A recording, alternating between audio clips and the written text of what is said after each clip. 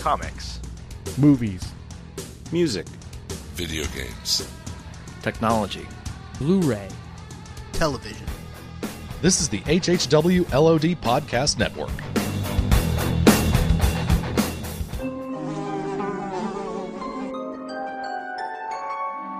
The world we know is gone. No internet, no GPS, no text messages, no podcasts. In a world ruled by the dead, we are finally forced to start living.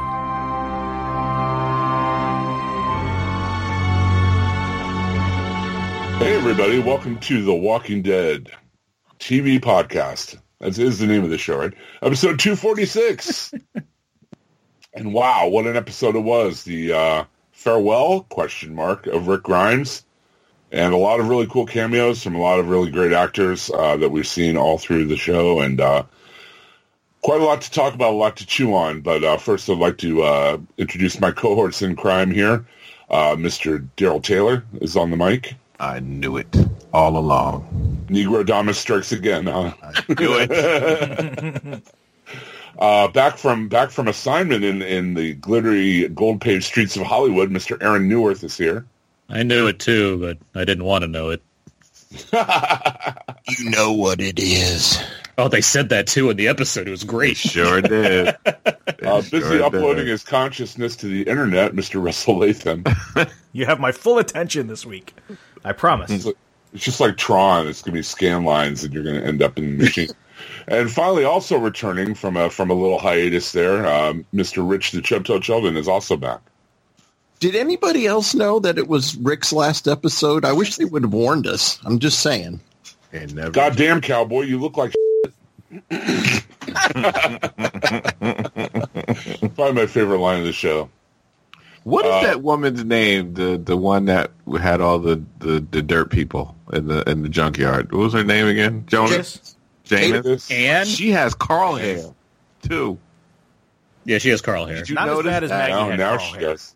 And that car, she looked like she could have been Carl or Maggie because they both have the same hairstyle. Well, they Just did. wait till next week when the hair is all over the place. Are they all doing that? Like, what is the deal with the Carl hair? Well, soon they'll be bringing back the Aniston look, so they'll all have that. Oh, that'll be cool. Yeah, I hope not. Anyway, this week's episode was called "What Comes After." Rick, as Chub Toad sarcastically alluded to, this is the big moment that AMC has been plugging for weeks and weeks and weeks. The quote unquote last episode of Rick Grimes, because the way it ended up, it sure seemed like it might not be the actual last episode. No, he's never coming back. Well, I don't know about all that. But before we get to the recap, we got a little bit of news. Mr. Chub Toad, you want to buzz in with some news? We do have some news. So first of all, there have been contract renewals. Norman, did they renew my contract? All right. Oh yeah, Yeah, for sure. and We get to this keep is- doing this podcast. That's right. This is my last show. I'll be coming back doing movies. They said in the contract, though, Jen, that it doesn't matter how many Buster ratings there are, you still have to read them all. So Fair enough. Oh, you got to start pulling a Talking Dead and recording the Buster ratings like 3 hours beforehand. hey, I was very happy to see that amount of responses. I haven't read them yet, but was it like 50-some responses or something? There's a lot. Yeah, There's quite a bit. Quite a number, but I consider it my sacred duty to get them all out there, and I will. I'm well hydrated and ready to go. There was a couple of I Quit and You shows, That's which true. I expected because that ending is That's true. Yeah, I expected. That's true. Tell us all about the news, Rich. So the contract renewals, Norman Reedus, I believe it's a 3-year contract, $350,000 per episode, which, it's a little above minimum wage. And he's also going to get advances that fall somewhere in the $50 to $90 million range. So, wow, it's a lot of money. How many squirrels does that translate to? Quite a bit. Well, how much is it for a 22 bullet? Because you just load that up in the gun. I mean, shoot, you can get squirrels. I don't know. Too inexpensive, I believe, is the answer to that question. How much does it get for his chopper show? Is that part of the deal too, or does he I don't just think Gorilla that's- Film make that? Yeah, I think it's just the. It wasn't clear, but it just said The Walking. It just talked about The Walking Dead, but No, I'm sure. Yeah, I doubt that they're not lumped together. Norman Reedus is too good of a contract negotiation going on to make that happen. It says the president of programming says of AMC's programming says the deals that we made for Norman and Melissa are franchise deals. So I don't know if that's all Walking Dead franchise or all franchises that AMC franchise players. Well, they're going to spin Carol off into a cooking show, right? Yeah. You saw that hair, you know. Carol's Cookies and Casseroles. That's right. So yeah, and well, speaking of Carol, Melissa McBride also got a 3-year contract, and it's estimated to be around total $20 million. Which guess who ain't dying no time soon? yeah, but here's good too. It's where I kind of take a little bit of issue in the pay inequality there, because in the past 2 seasons, Carol has had probably 100 times more dialogue than Norman has. So, I'm just saying, proportionally, she seems to be more of the player in the episodes than he is. I don't know. Yeah, but this is going forward. This isn't talking about. Yeah. All I have to say to that is wait till they renegotiate Denai Guerra's contract before you say exactly. Yeah, well, talking about back up all the money trucks for that one. Yeah, but I think they're going to have to, though. I mean, her star is on the rise through her Hollywood. With Black Panther and everything else. Like Aaron says that each time, it's no longer Walking Dead's Denai Guerra. I mean, I hear what you're saying as far as Melissa McBride versus Norman Reedus, but just look at his status on the show. He talks every episode now. He's doing everything, but also, I mean, we like Melissa McBride as an actress. She's good on the show, but she's just on this show. Norman Reedus has a brand, it doesn't come down to it. It's not a case of like he's the man and she's the woman, so that it's just more he's a more recognizable presence. He has his own spin-off or his own show where he rides around on motorcycles and people want to watch that. Like it's. Yeah, the other thing is I did some math on it, and so if it's a 3-season deal, it's 48 episodes. If you look at it that way, her rate is like $416,000 an episode, and so if her pay is based on, I mean, I know they said it's franchise deals, but since they didn't kind of sweeten the pot for her, I wonder if that's more or less just like Walking Dead and probably some promotional obligations. With Reedus, I think a lot of that comes into play with what he's doing elsewise with the network, and then I'm assuming that whatever movie they decide to do or come up with, he's probably going to have a pretty big part in that. So I think a lot of his incentive side of it is based on that. So I mean, if you're just going to look at what appears to be a per episode parody look, it looks like Melissa's getting slightly more scratch than Normus on just a flat per episode basis. And they do need to keep him too. Like without Rick, and I mean, Norman Reedus is basically the lead kid, like the character you probably most want to have as like the front of your poster at this point. Like that's what you have to go with. Yeah, it's kind of like how they do like Avengers, for example. Some of the actors get that lump sum in the beginning, and then others, they'll get more down the line. So. Well, I have a question, and Russ, you probably could answer this, and Aaron too. So it says the report says that Reedus will make $350,000 per episode, along with guarantees and advances that allegedly fall in the $50 to $90 million range. When they say advances, so are they saying they're just giving him some of that per episode up front in advance, or is that something different? On the dotted line, and we will give you a check for $10 million. Yeah, he got it now. Yeah. That's what he got now, as opposed to waiting every episode to get the. I mean, that's not how it works, obviously, but it's right. Here's that money right away. Buy that Atlanta house that Carl is going to have, like whatever. Yeah. Just stay with us. Don't go. It supersedes. Don't do any other projects. Yeah, from my understanding though, so in that $50 to $90 million, all those $350,000 per episode's included in that number.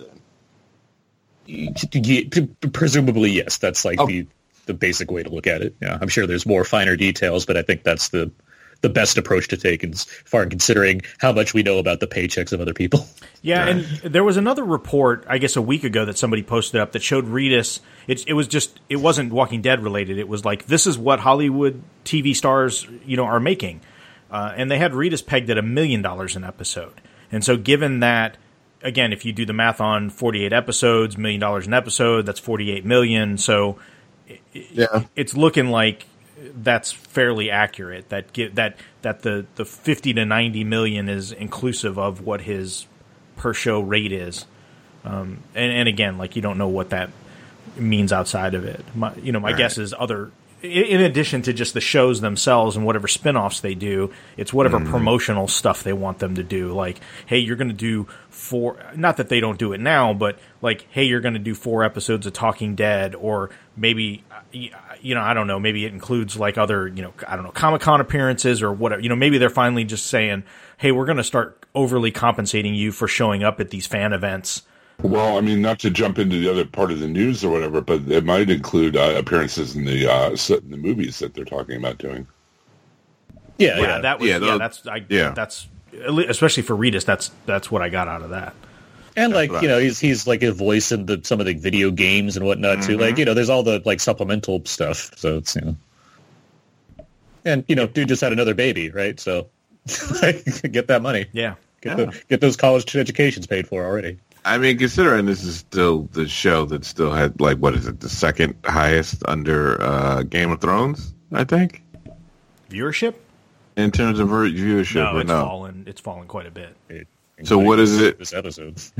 Yeah. So what, I mean, what is it now? It's doing well. It's doing well enough. I mean, they have no shortage of commercials. I know that. Well, it's because, I mean, if like Reedus was like, you know what, I'm out of here too, I could make movies or do whatever else, that puts the show in a weird position as far as, well, we've lost most of our marquee characters. Are we going to pay, like, Denai Guerrera everything we can now because, she's gone?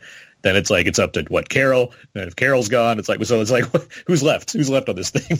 Is Jeffrey Dean Morgan here for the long haul? Yeah. I'm sure they're going to add a bunch of new people for next season and so on, but at least they want to still have a core group. Exactly, and they have to figure that out as far as if they're talking about, we have 10 years worth of Walking Dead stories to tell, obviously, you're not going to keep on every single cast member forever. All right. So it's a matter of, while we test out other people that could presumably take some kind of higher lead role, see what the audiences react to, we need to keep something that's like a pretty stable line. And, if Daryl Dies We Riot campaign may have died down a bit, but I still think people are pretty into the idea of him being on this show. Yeah, on top of learning from interviews, because I did watch the Talking Dead thing, and seeing how there were actors that were going to leave earlier than they did. So this is to keep, this is, I can see them saying, we don't want this problem. We want to be able to write the stories we're going to write and plan them out without having to change them last minute. I have a question for you guys. And maybe it was answered in some form on The Talking Dead. I didn't watch it. But do you think they would have killed Carl off if they already knew Andrew Lincoln was going to leave? I don't know. Andy Lincoln said in the interview with why am I blanking? Yvette Nicole Brown. That, the teary-eyed. Yeah, that he was planning on exiting last season. Right. But because they killed Carl, he decided that it was probably a bad move to do all of that at once. And so he pushed his departure into this season. So he wasn't super clear on if he vocalized that, like if he went to Gimple and said, look, I'm done after the end of the season, or if after he read this. Well, he did say he spoke to them. Yeah, well, remember they did say in discussions they were like, his death could have been sitting at that tree. That could have been his death at the end. Yeah, he said they wrote it that way actually too. Yeah, they wrote it that way, but they had discussions. So it seems like it when he said discussions, I'm thinking it had to be he was talking to. They were really talking about leaving. He was talking about leaving last season. So. I'm just, I wonder if he was more vocal about it, if they would have changed that around. Sounds like you have to step up. I don't know. I don't know. I mean, the next generation. I know one thing. If I was Carl, I kind of would be a little mad if I was the actor. I'm very curious about the behind the scenes of that, as far as if what's his name, if Chandler Riggs negates was aware. everything with the age thing, right? Because they're jumping in time again. So it's like, well, here's my question. Okay, Mm-hmm. Do you think AMC would have been better off and gotten higher ratings if they had not told everyone that it was Rick's last episode? No. I mean, it's clear. That's the reason why they did it, and Yeah. I can only like, even regardless of my opinion on the episode, it's not high. I would have been way more, I think, excited about what they did here if they killed off Rick and nobody knew that was going to happen. Like if Andrew Lincoln's whole thing was hidden from everybody, like if we were in a bigger vacuum, I'd still have certain thoughts on this episode, but the reaction to, oh, they got rid of him, and then like didn't like immediately announce there'd be movies, like I feel like I'd have that'd be neat. That would be a neat thing to see. It wouldn't translate to ratings because nobody would know what was happening. I almost think it would have made a bigger media splash though if they hadn't. You know what I mean? I understand what you're saying. They wanted to promote to get more people to watch, more eyes on that episode or whatever. But I just feel like it would have been a bigger media thing. It was like, Walking Dead kills off its main character, and Probably. What does that translate to though? Because you're just like, okay, so they killed the guy off. Why should I go back to start watching it again? Like, I don't know what that means as far as viewers have stopped. That's the thing too. I don't know. Like, I see a lot of backlash from fans of the show too. But the show is so based on telling you ahead of time what's like. They've been doing that for so long. Like everything is a big deal. Like like they constantly do that. You watch out. This is the episode you're going to want to watch. I mean, they based that all around the premiere of that Negan thing was so long. 2 years ago, when they killed off Glenn, I mean, that was the whole. Even we didn't know who was going to die. They, we didn't know who was going to die, but somebody's going to die. Like, but they made a big deal about the Glenn thing before that. Remember with the dumpster, they made a big deal about that. Or just the nature of season finales, where like Norm Reedus says it's going to be hard, guys, or I teared up while filming this, or whatever he says. Those kind of things. What he didn't tell you was he was peeling onions at the time. So yeah, there's a lot of grow onions right next to the AMC sets in Atlanta. Well, okay. I kind of think that after it got announced in what was it, Comic-Con in the summer, it was announced that he was going to leave during this season, they should have just left it at that and then just said, kind of teased with any episode could be his last or something like that. He at least had a little bit of mystery around it. I mean, right. I see that. I see where you're coming from with that, and I can agree to an extent, but at the same time, if you just tease that idea and it's like week after week of Rick not dying, while the ratings might, I don't know what they do, but it's like you're just jerking us around every week. Maybe it happens. Maybe it happens. That's the Glenn Dumpster thing and expanded essentially as far as what's so strange is how Talking Dead has gone up. Like it seems to only benefit Talking Dead more than it does the actual show in terms of ratings. I didn't know that. Yeah, they went up. They went up for this episode. The other part of this news, as far as that being Rick's last episode, that they didn't bother to even tease at all, was it's Maggie's last episode too. For now, yeah. Well, they said for now. That's what they left. They said her story is done for now. They didn't even talk about it on Talking Dead. I mean, it was just not even mentioned. I don't think she's gone. That episode there wasn't her last episode. I've seen news stories all week saying it's her that the time jump left her behind. I only read that they said her story for now is not complete, but they said for her story is well. What I'm saying is up in the promo for now. I didn't see her in the promo. I didn't see her in the promo. I believe. With in the rest of this season because she's done for the season because she's got that other show she has to work on. Yeah, she's only contracted for I believe 5 or 6 episodes, and obviously it's only been 5 episodes. So she appears for maybe 1, but yeah, as far as we know, this is the last major portion involving Lauren Cohen on the show for now. Mm-hmm. I'd like to think, or I kind of, Andrew Lincoln, obviously he's, a bigger factor in things and it matters and he's got his movies and whatnot coming. But, the Lauren Cohen thing, that doesn't seem like it's not like she asked to be off the show. She's in bitter pay disputes with the network on how to handle this, which is why she's not going to be on this. So it's I think they're a little less welcoming to let's give a big send off for her as well. I think it's more a bit at odds between if I had to speculate. Has she been on Talking Dead at all recently? I don't know. Actually, I don't think she has. I think this season she has it all. Jade's right. Talking Dead like 2 or 3 times this season, but not much. Well, she's also and she's in the movies. That could be a reason. Yeah, that could be a reason because they're still doing the negotiations. Also, AMC's making movies now. Have we just kind of sidestepped this thing? Yeah, but it's a TV movie though, right? Or I know. Yeah, they're making TV. TV. No, they're making TV movies, which maybe a Fathom event or something will do because that works for them. But like, not only that, because like the Breaking Bad thing got announced too. Is like, oh, so they're just making TV movies. Like that's their thing now. Like that's what we're doing. Is it TV movies solely? Because the way Gimple said it on the show, I got the impression that at least one of them will be a made-for-TV AMC movie. But he kind of gave the hint that 1 or 2 of them could be theatrical. At least that's what I took from it. I would assume it's a Fathom event, like a one night screening kind of thing. Like, what he labeled them as are AMC movies. That's what he labeled them as, AMC movies, meaning they're going to start to do these 2-hour movies that won't be specifically, because they said Rick is not going to be shown again on the TV show proper, but he will be in another bunch of the AMC movies, and maybe some of the clip.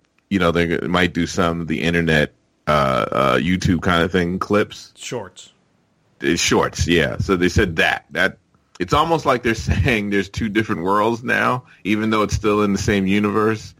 But the one world is the AMC movies, right? That'll be dealing with whatever that organization was that, when we'll get to that.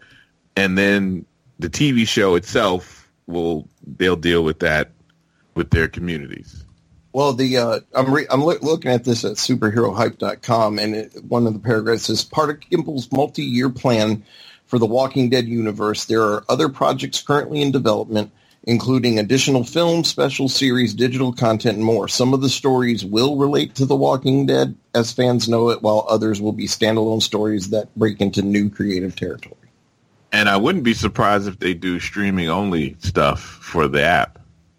Yeah. Because it's no coincidence that they've been doing this little thing with the app where you pay a little extra and you get the app. And now the announcement of all this AMC stuff that's coming out. If they can enrich this content to make you want to see it, yeah, sure. I mean, this sounds like a lot of projected ideas as opposed to lockdown things. I mean, announcing 3 movies, it's like, that's a lot. That's a lot to say. Obviously, it's on TV as opposed to like in a theater, so there's like a little less of a kind of a risk. Like people will watch these things, but it's like, okay, there's a lot of Walking Dead ahead, and there's streaming content, and there's Walking Dead babies, and like what else is coming? I mean, the movies could be streaming exclusive first. That's true. Yeah. Well, and I could see that. I mean, it's just more and more. That's where everybody's going. I mean, we knew Disney had one coming, but today they announced the name of it and all that stuff. So, I mean, everybody's doing it. So it would make sense for AMC to do that. Although I think that they need to start getting some more properties. Back in the day, it was Walking Dead, Mad Men, Breaking Bad, all of that. Now it's, they have a couple of decent shows, and everything else is playing feature movies that they've licensed. Well, they've been trying to launch shows. It's not like they haven't tried to put any new shows on. It's just that not everything is going to click. Yeah, who's all in for the Turn movie? I'm ready for the Low Winter Sun prequel film. I was just going to say Low Winter Sun would be the next. High Autumn Moon. It's coming. Yeah, they thought that was going to be something. Like it's just they haven't had the next thing to hit yet. Yeah, they're still going to be doing stuff. All's good, but I mean, it's kind of I haven't even watched this recent season yet, so we'll see what happens. Well, let's talk about something we did watch, which was this week's episode. Season 9, Episode 5. But I was having so much fun, Jim. No fun away. You take that fun out of this podcast, mister. Right now. You know why we're here. You know what it is. You know what it is. Have cake, you can't have fun. We got to do this together. Season 9, Episode 5, What Comes After? And we just got done talking about what comes after, so that makes sense. It started out with a wounded Rick telling Season 1 Rick to wake up already.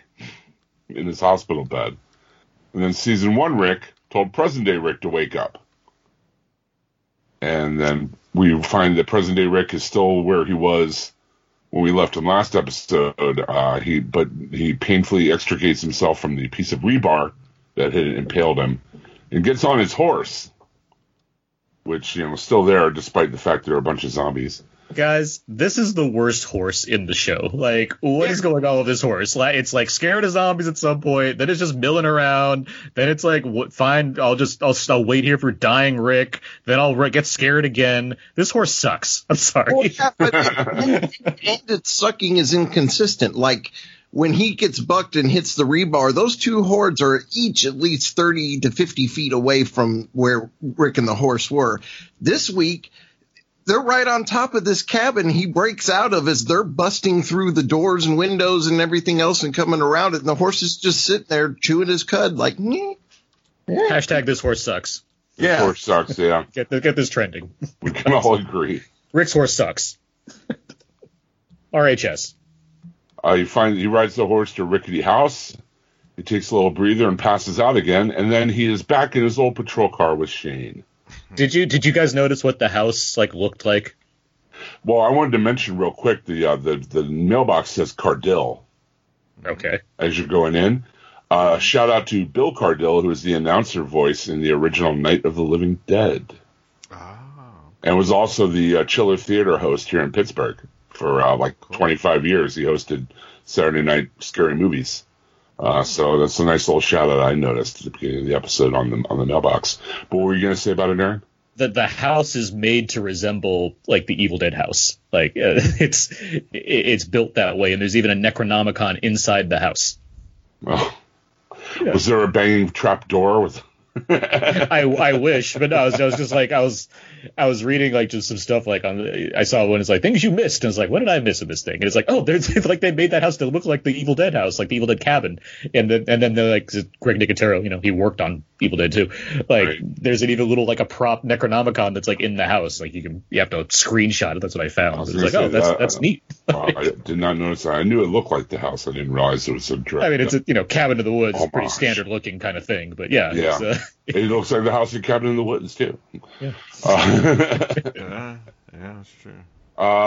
Everybody raise your hand who misses John Bernthal on the show. My hand's up. And he was so good in this scene. It was the high point of this and the Herschel sequence were the high points for me in this episode. I was crying as soon as he came on screen, Herschel. I mean, he hadn't even said his line yet, and I'm just I knew it was coming, and I just wasn't prepared for it. Well, I wasn't high, and I watched it, and I was sad too.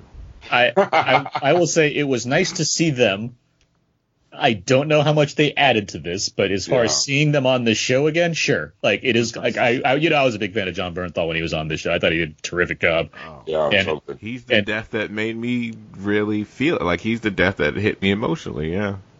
And we'll get to Scott Wilson too, but it's especially given that he's passed away, it's okay, there's a level here that I can see the show working with, but. Yeah, no, it's nice to see those actors, and I would say of the cameos we get, the John Bernthal one for me was easily the best as far as what he's saying to Rick. There's a neat conversation there, mainly because it's very antagonistic. There's definitely that he's just as big a prick as you remember.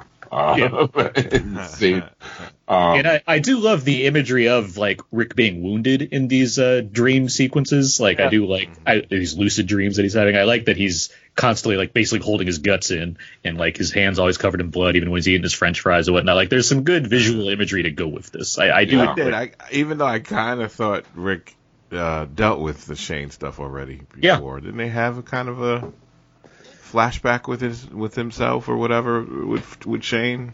He saw him when they're invading the governor's compound. He saw Wolverine Shane that one time. Right. Yeah, so I thought he did, but whatever, Yeah, no, as far as Wolverine Shane. Yeah, remember he has that big hair. It's what's going on with Shane right now? But, I agree with you, Daryl. That's my issue. I like seeing these actors because hey, they're back for a minute. That's cool. But as far as what they're adding, it's it's not like Rick's been thinking about past times of Shane or anything. It's okay. I mean, okay, we'll just get into it now. Well, I am not a fan of these cameos in this show. I think none of them contribute as far as adding something that really makes much sense as far as what's in Rick's state of mind. I get the excuses that have been made as far as everyone talking about like why we chose these people, but it just seems to amount to we couldn't get the people we wanted, and so this was the best we can do, and I don't think that's good. Well, I enjoyed them showing up. It's just they added very little weight to what their appearance was or anything. It just really meant nothing. I mean, yeah. Jim, you go and then I'll go. Oh, okay. I'm sorry. I think more so to me, it just reminded me of like how much better acting we used to have on the show. I mean, how we used to have these characters that were much more iconic than we have now, and like how much I missed that, like John Berthol's acting or Scott Wilson's acting on the show. At first, I'm like, oh, well, that's cool, they're bringing them back, whatever. Then I'm just realizing, man, it just made me realize how much better the show was when they were on it. I guess. And I'm not, and but I didn't dislike. Let Daryl go. Hold on. Well, Chubby, just shut up so I can go. I'm just kidding. I didn't dislike the episode, but it does take away from it knowing he's not dead. Like, if he had died, like the whole thing of him talking to Herschel and all of that, saying you gotta let them, like they'll be all right without you. They'll be fine. It has more weight to it if he died. Right. But by not dying, it kind of it's a wasted cameo. Well, it's like it's Scott Wilson talking to the audience essentially. That's what and it's like I don't need you to that comfort. Doesn't work. No, it doesn't. It's like I don't need you to comfort me. Yeah. I'm watching the show. Let me deal with it how I'll deal with it. If Rick died though, I mean that's the thing. If Rick had died, and I don't blame them for not killing Rick off. They want to do other stuff. But if by Rick not dying, doing these little meta conversations mean nothing. Yeah. I totally get what you're saying. By having him, at the 11th hour get saved, it takes away all the gravitas from this episode. Yeah, there's absolutely correct. I totally agree. And still could have had that whole thing. He got saved and all of that stuff, but not shown it. And then it's a surprise when the movie, or something like that. If they did this with Glenn, in terms of he gets his brain bashed and right. But if they had did something where he thought, instead of it just being what it was, if they had something where he was thinking to himself, will Maggie be okay without me? And Herschel comes and takes him away. That could mean something. Like, that would be something emotional that would mean something. But to do it the way they're doing it with Rick, it is very weak, and I can understand why people are angry. Speaking to Aaron's point, real quick, Aaron, I'm sorry. Mm-hmm. No, it's fine. Speaking to your point, it would have made much more sense to have Carl or Lori, or his son and his wife, his family. Yeah. Then what is it, Sasha later or whatever? See, you kind of show us by not having Carl. You kind of show us maybe things are not that great with when he left. Like, by not having I think they were. I really think that they probably tried to get Chandler Riggs, and I think there's bad blood between the producers and him. I mean, regardless of what they tried, the fact is they didn't get them, and so I didn't like what they did instead of it. Like the Sasha one seems like the most obvious. Like they wanted Glenn. Like it seems like Glenn would have been there, because they were not friends like that. Like they never had any kind of. There was nothing. There was no bonds with them. They really didn't interact that much. Nothing for a pivotal episode like this. Yeah, there's nothing. He would not look and see her. It was cool that I waved, but I watch you on Star Trek, so it's not like I miss you. I should. But having Sasha on really, it really shows that maybe you did some deaths that you shouldn't have did, or you rushed it before you really thought about it. Leaning on that and leaning on what you said about Herschel, why I don't like this episode, spoilers, is that the things that happen here, none of this does anything for Rick as a character. No. And I think that's a huge problem if you're going to kill off Rick's character, or at least in the eyes of these characters, kill off Rick's character. Because if we're ending his entire arc on this series, what are we coming away with? And the answer is nothing. Which makes no sense in the context of the show. He doesn't learn anything. He doesn't have any realization about anything. Nothing changes in his mind beyond, I guess I was doing everything the right way, but bad luck. And even if it was bad luck, it denies that because he doesn't even fucking die. Sorry. If he died, then yeah, that fits with the actual tone of the show. And guess what the show does every week? It tells you how hopeless everything is. But that's not the case here. Rick goes out a hero. He blows up the Bridge of Symbolism and like dies. Like if anything, what would have been more significant is if you saw each of the other characters dealing with things without Rick, but kind of getting what Rick was trying to say to them. Yeah. Like, I don't want to jump ahead, but I mean, when Maggie makes that decision at the end, it would have had more weight to it if she had come to that decision thinking about something her and Rick had talked about, as opposed to just looking at how pathetic the guy is. Like, there's nothing there. There's no emotional weight to what's happening. There's like an inherent, like, yes, you feel bad because this guy's going through this thing, and so you're a human, and so you have Carol empathy. Too. Like we should have seen something something where Carol made a decision thinking of Rick, Daryl made a decision thinking of Rick, like showing that it's not futile that what he was trying to get them to listen to. Like, it wasn't just for nothing. It did matter. He did kind of do something that mattered to them, and it affected them in a way that, yes, they can move on without him. Like, they can come together and make better decisions without him. He doesn't have to ride in all the time.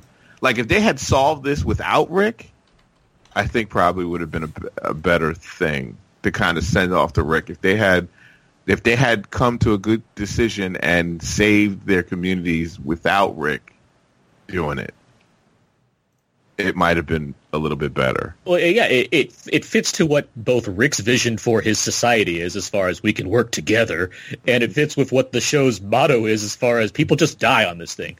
It's not a big deal.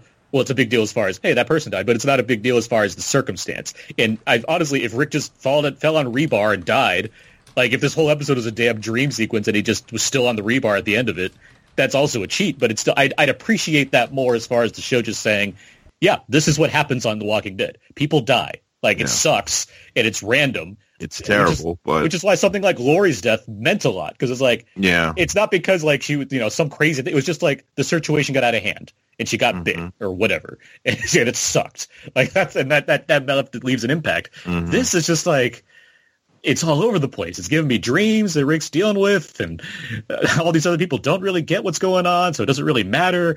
Sasha shows up. Like, it's the emotional send-off that you just don't get unless you die. Like, it doesn't matter if you. And I think you're right about the whole Green showing up because they couldn't get everybody that they wanted. But I think that part of the subtext they were trying to get there was, if you remember how Sasha went out, she basically sacrificed herself in order to, help the cause. And I think that maybe that was supposed to correlate to a little bit of inspiration of what Rick does at the bridge. I don't know. I mean, to me, I don't think that's not how I read it, but I think that's what they were trying to go for as far as. They might have, but Sasha died trying to make up for being selfish about it. Remember all right, but I'm just saying she gave herself to the cause. She did. I mean, but it's still weird because the reason why she did it was because she effed up. Right. Yeah. I don't disagree with. There's a logic to why she's there. I may not like this episode, but I don't think Gimple and Matthew Negarte, I don't think they're idiots. Like, they know, like, okay, we can't get the things that we probably ideally want, so we'll do the best we can with what we have. And they wrote themselves a scenario that makes a level of sense to them, and that you can write about in, the articles that have all come out this past week and whatnot. I get that there's a logic to why they're showing up. It just doesn't mean anything to me. Like, you can explain it away all day, but it doesn't give me the kind of feeling I would have hoped for.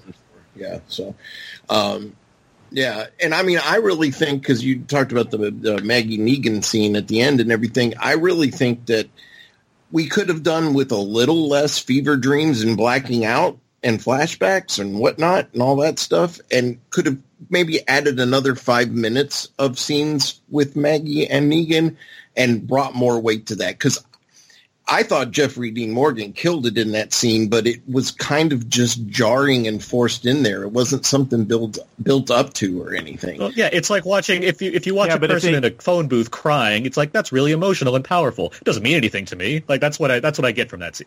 Like, if they would have drugged that out for another 5 minutes, it would have, I think, been more pathetic. No, I don't think more time is what. No, that I'm not saying drag out that scene. I'm saying other scenes prior to that. Have more go on. Like have Maggie go down there, then decide I'm going to go back. I don't know. I just wanted more of that interaction between the two of them, not more of him crying and bubbling and all that other crap. I'm just saying. On top of that, but that's what they did. But that's the state he was in. So if you go down there and he's not in that state, then when he gets in that state, it seems like it comes out of nowhere. Yeah. So I have. I mean, we'll get there, but I have a lot of mixed feelings about that. We're barely scraping this episode. I'm sorry, I drug us back into the whole dreams already stuff. What else is happening in this thing? Shane. Okay. Go, Jim. Thank you. He gets back in his old patrol car with Shane. Shane asks him, "How's my baby girl, by the way?" I know it sounds so disrespectful. And the look on his face. So disrespectful.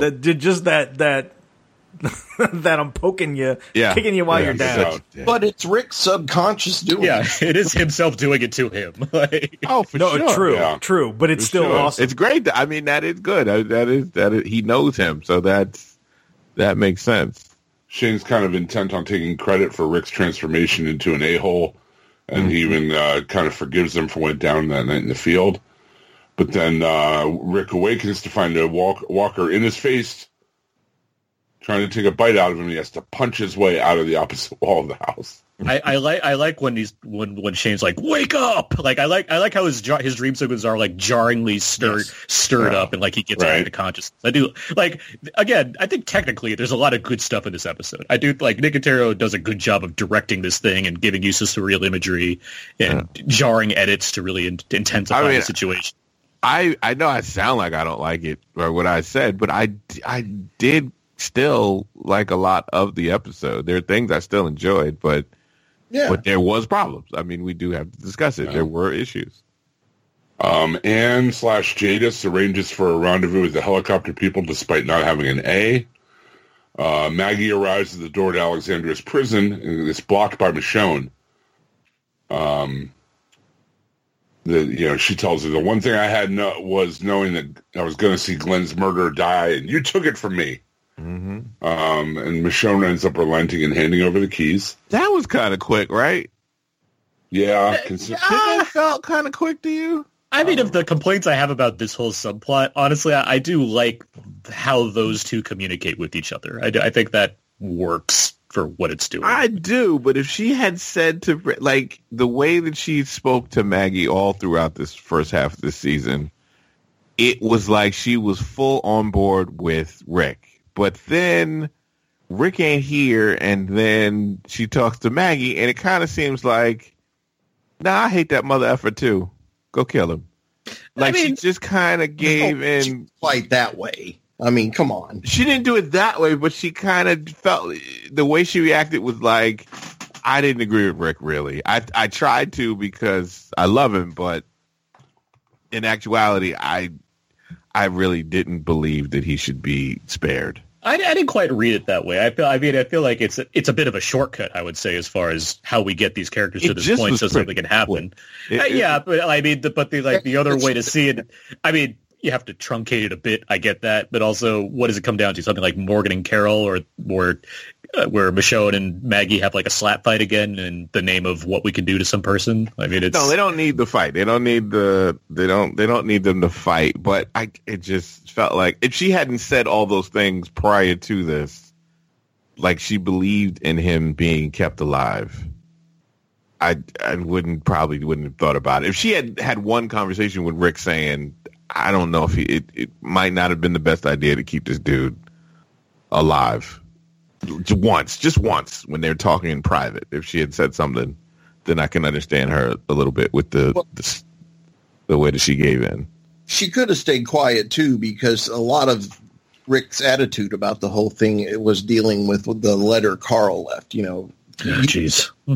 Can end this differently. Well, I'm just saying. I know what you're saying. It's not you. It's just the magical letter. The magical epistles of Carl. It's just the magical letter that made everyone who read it stop doing what they're doing and go against what they originally wanted to do. I hear they stashed the letters in a red violin somewhere now too. Like, it's really safe. Well, they used the blood of T-Dog to write those letters. I was going to say, I was hoping T-Dog was going to drive up in a bus. That's why it meant so much, and that's why.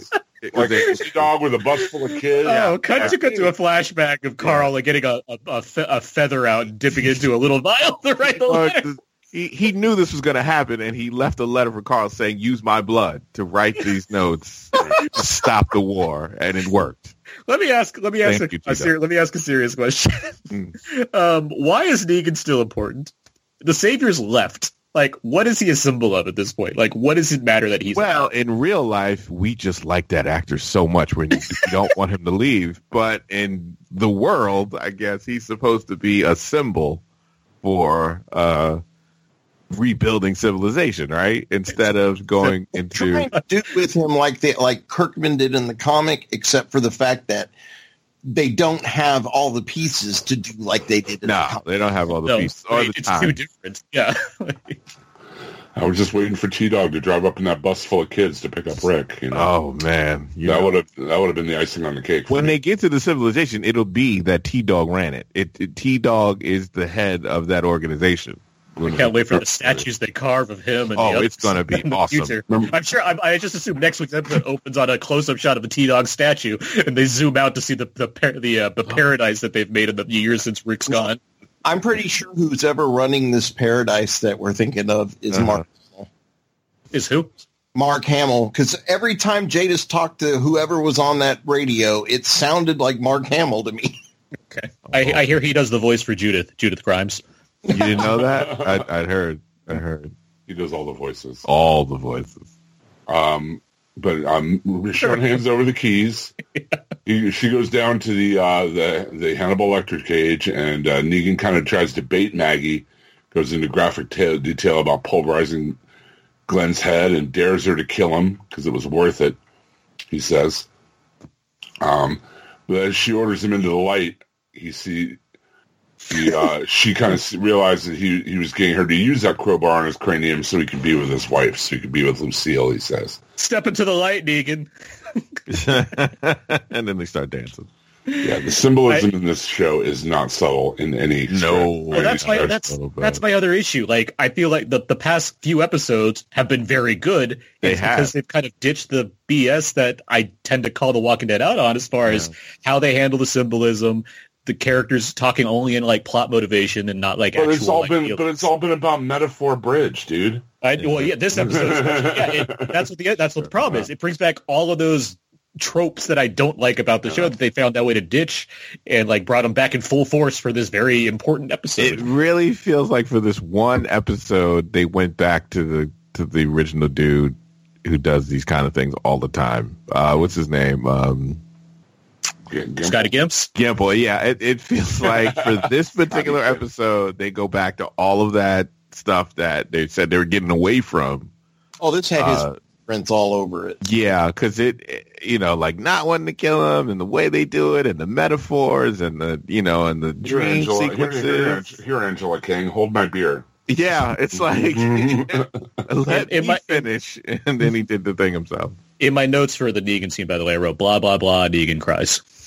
Yeah, that sounds about right. Maggie says, "I came to kill Negan, and you're already worse than dead." And she leaves the prison. Michonne barely notices that there isn't any blood on her crowbar, and then Diane alerts them to the Rick emergency already in progress. So this Negan thing, it's Russ. Did you have anything more you wanted to say about the whole Negan stuff? We're at it now. It goes against everything last week. I still do.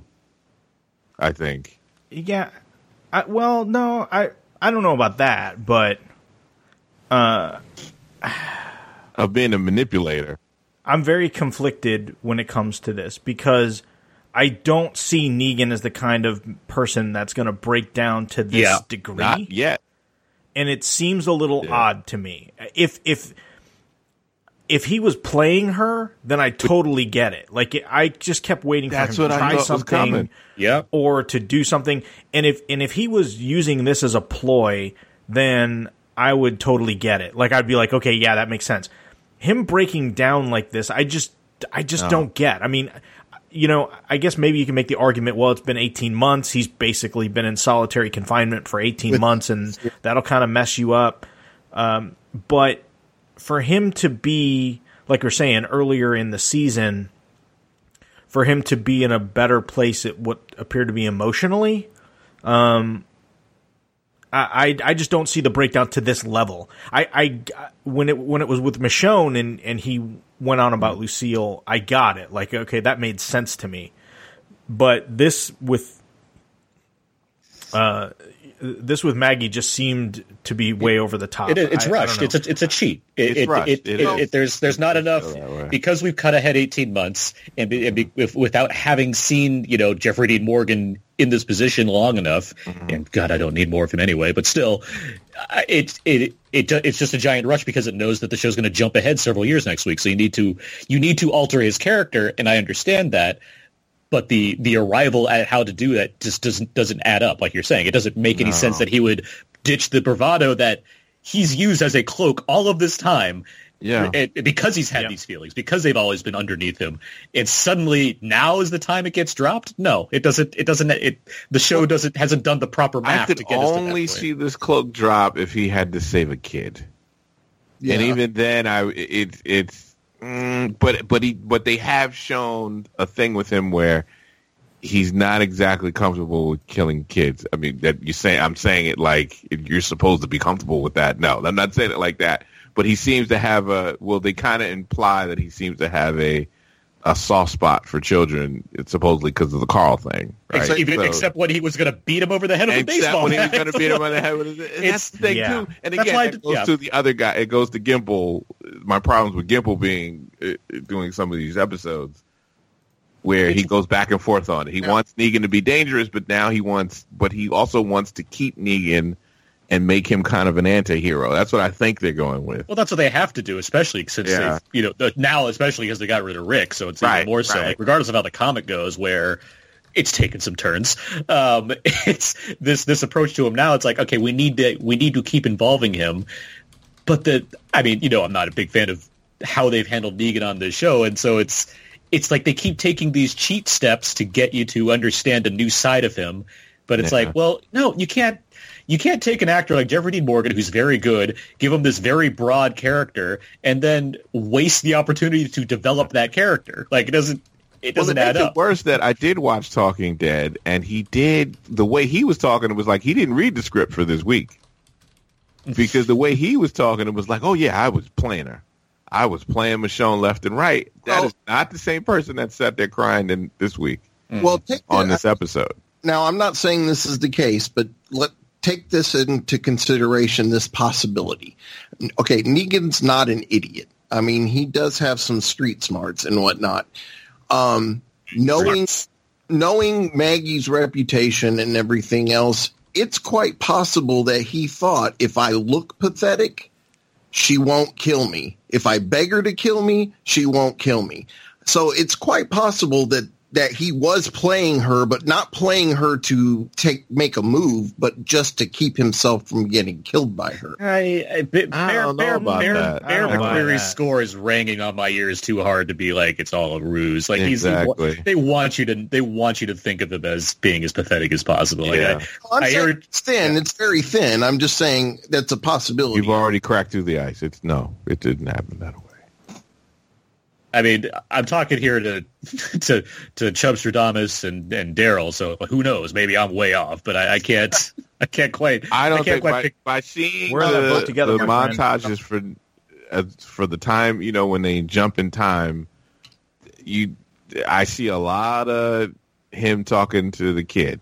There's going to be I can see them playing on that a lot to form that relationship with the kid. Where, yes, he's a dick, he's a murderer, and he's all those things, But how do you redeem him enough that people won't hate him so much? Have him save a child. Which is what, I mean, if Carl was alive, that would play a bigger role, but he's not. So You're whatever. absolutely right. You're absolutely You heard it here first from Negrodamus himself. So when they all say, when he says next week, I told you so. Just remember where you heard it. I foresee a lot of conversation like he had with Michonne. I foresee that being with Edith. With Judith Grimes? I mean, with Judith, yeah. I see that happening a Judith lot. Grimes. I call her Judith Grimes. She has to say her whole name and say it twice. Little ass kicker. Anyway. A little ass kicker, I forgot. Yeah. Little ass kicker, yeah. I wonder if Daryl will call her that now that she's gone. I hope so. That would be a nice callback. It would. Oh, where is she from, too? She's in, like, the adult one. Go on. I'll look it up. She's Ray, and she's young Ray. Young Ray, that's what it Young is. Ray. Okay, I knew it was something. Oh, you know what it is. Yeah. You know what it is. Drink. Rick continues to lead the herd down the road. He's fighting to remain conscious. When he next passes out, he's in the back of Herschel's barn. What? And I was a little verklempt at Scott Wilson. I mean, since he passed away. I mean, I love him. Man. Granted, it's like, I have the same issues you guys all had with these flashback sequences or what have you.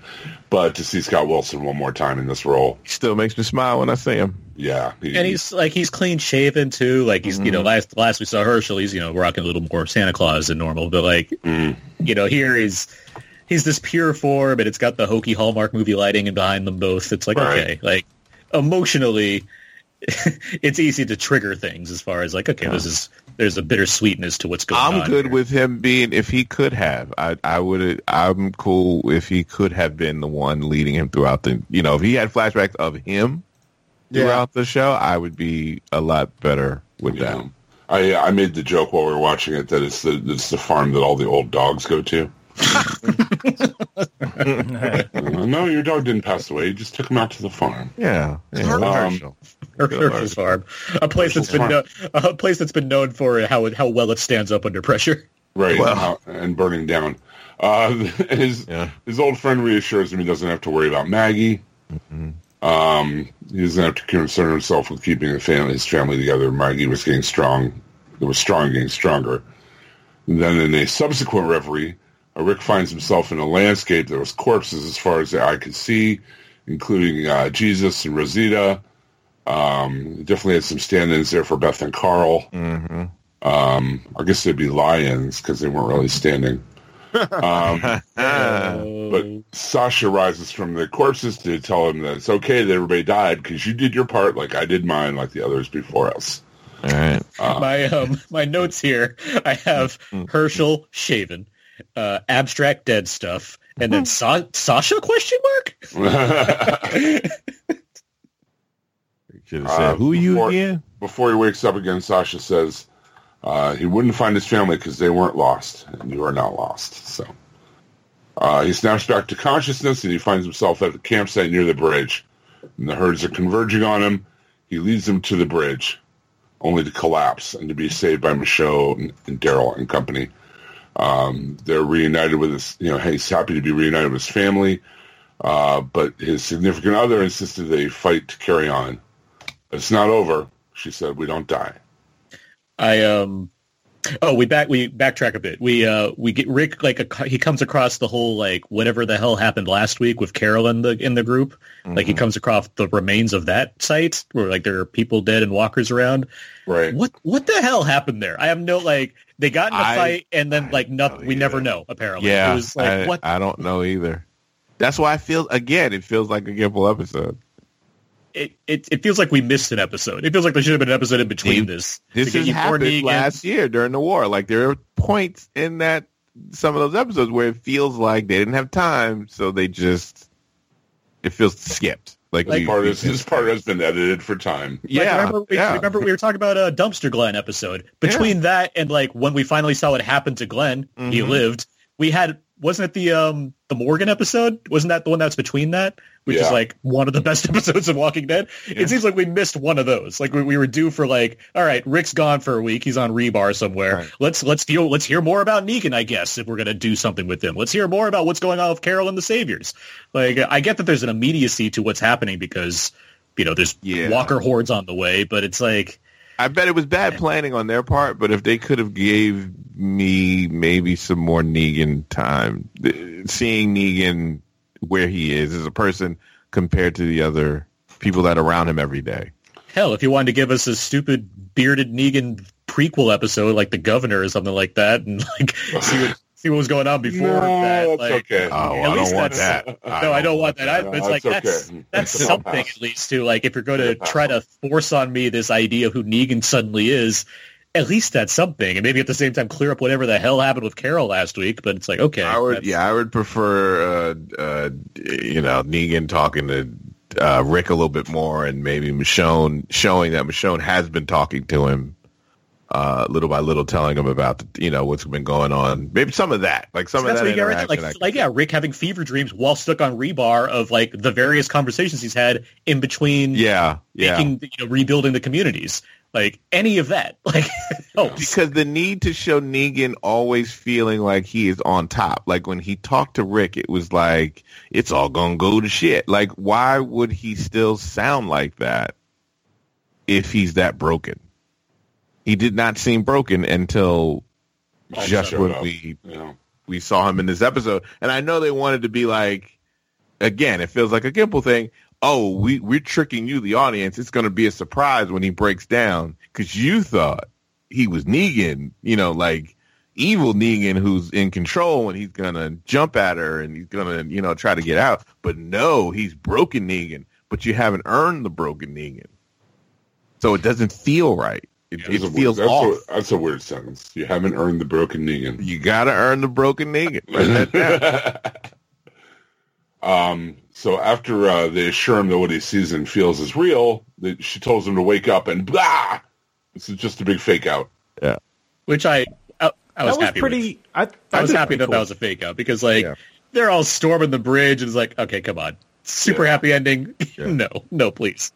Yeah, it was a little too convenient, but it was still kind of a nice. It was a cute scene, though. I did feel good about it. I mean, it was a cool little, scene of them working together. Like, if we had gotten time, like if Rick didn't die in the middle like this or whatever, and we have gotten time for them to kind of get their shit together on their own, and then they come together and do this, and Rick can die, I think I would have felt a little bit better about it. The sloppiest zombie version of Bridge on the River Kwai ever.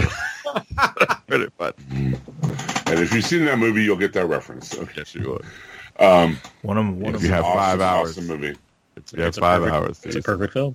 It's not 5 hours. 10? No. 10. Anyway.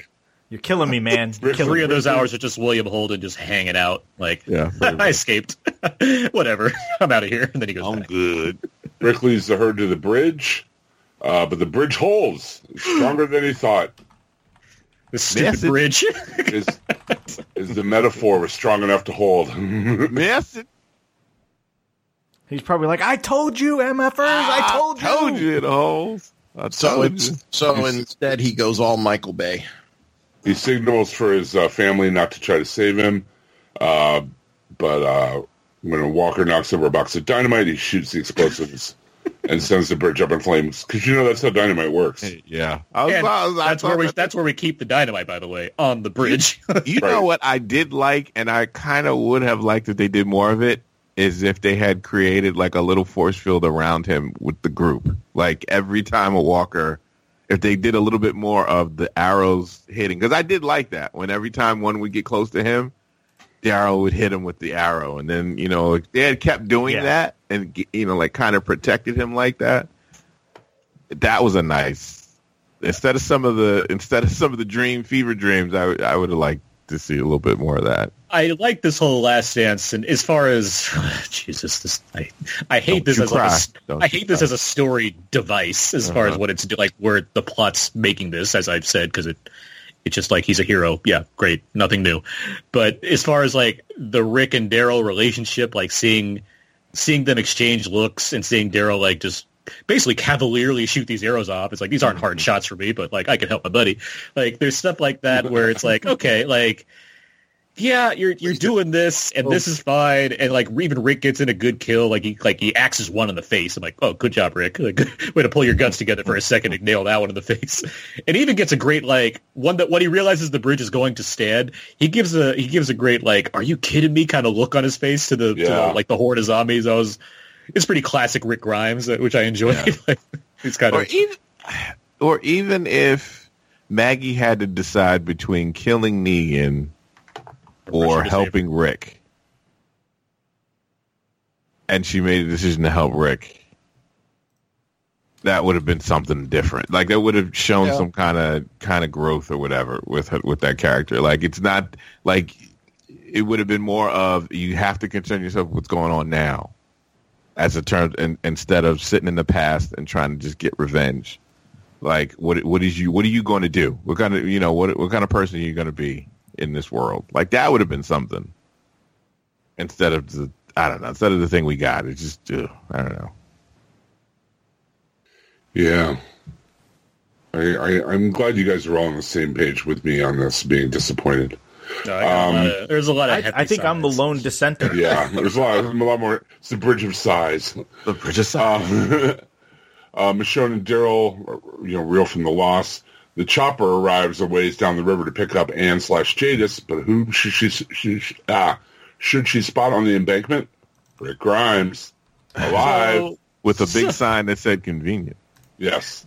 So, just to name everything that happened here. Mm-hmm. So Rick's on a bridge. He's not even on the bridge, right? He's kind of away from the bridge, if you want to look at it. Right. He shoots dynamite, which, as we know, blows up dynamite. Blowing up real good. It's like when you shoot a gas tank from a car. Yeah. And as we know, when explosions happen, they don't push you like way back, let alone obliterate you, because it's an explosion.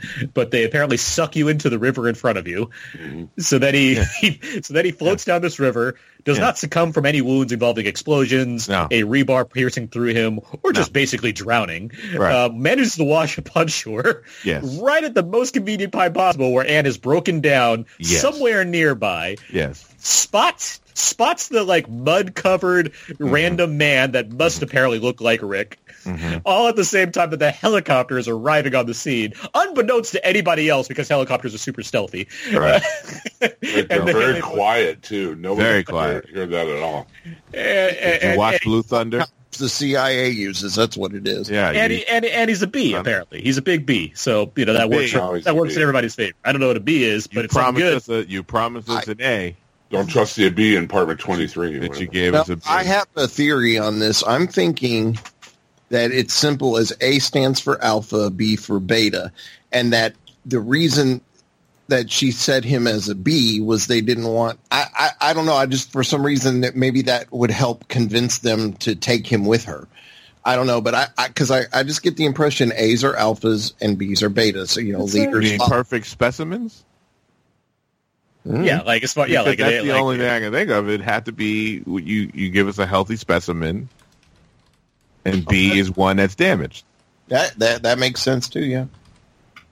Okay. I suppose. Then that means they'll be running tests. I don't need to comment on the 3 movies we're going to get to explain whatever the hell's going on with that stuff. Are we going to have to wait for movies to learn what an A and B are? Because, come on. Maybe there'll be a Taco Bell presents Walking Dead's A and B explanation episode or something. What if T-Dog was spiritual and he was magic? Oh, there you go. And he grabbed Rick and caught him in time, and then put him there.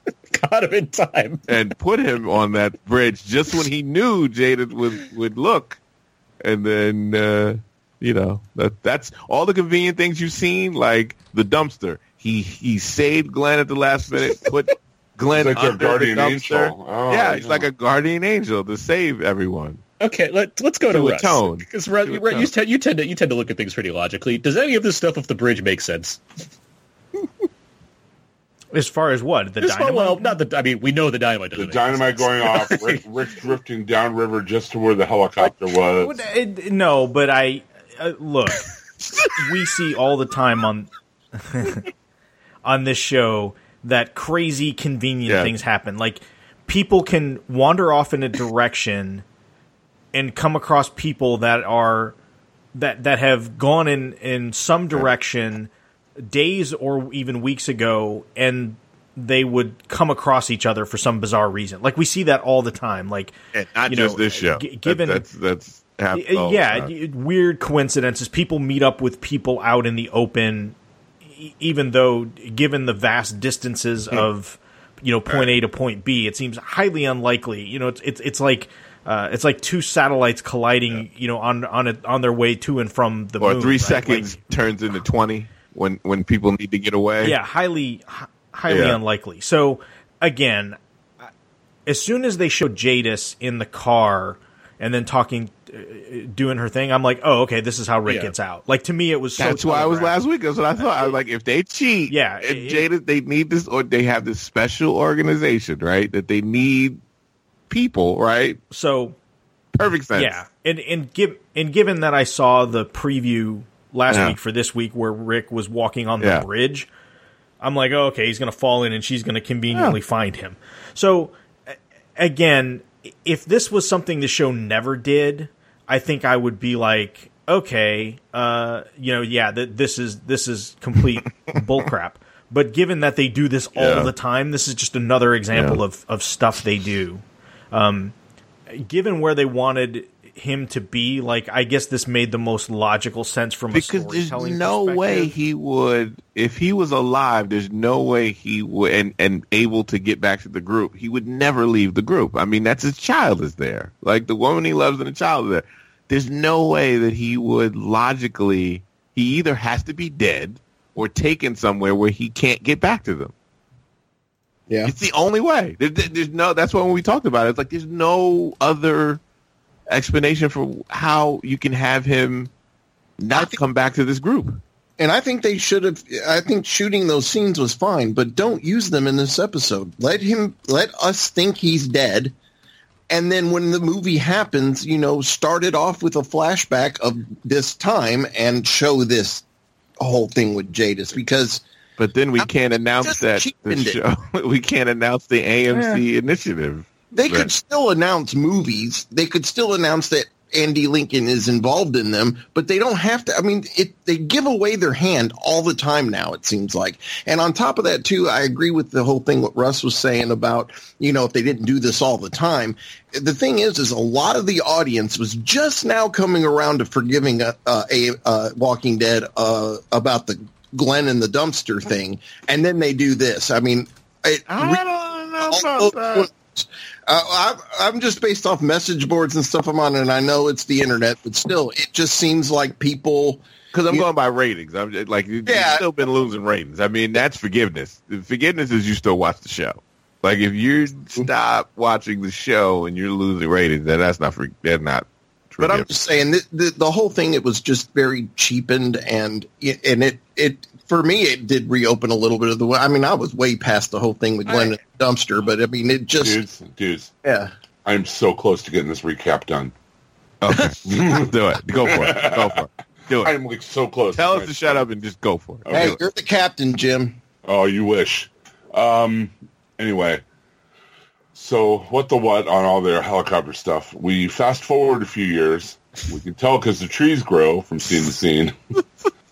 And then we're joined by newbies Magna, Yumiko, Connie, Kelly, and Luke from a bunch of walkers. Just when it seems especially dicey for the group, a young girl's voice calls out, "Come this way, clear."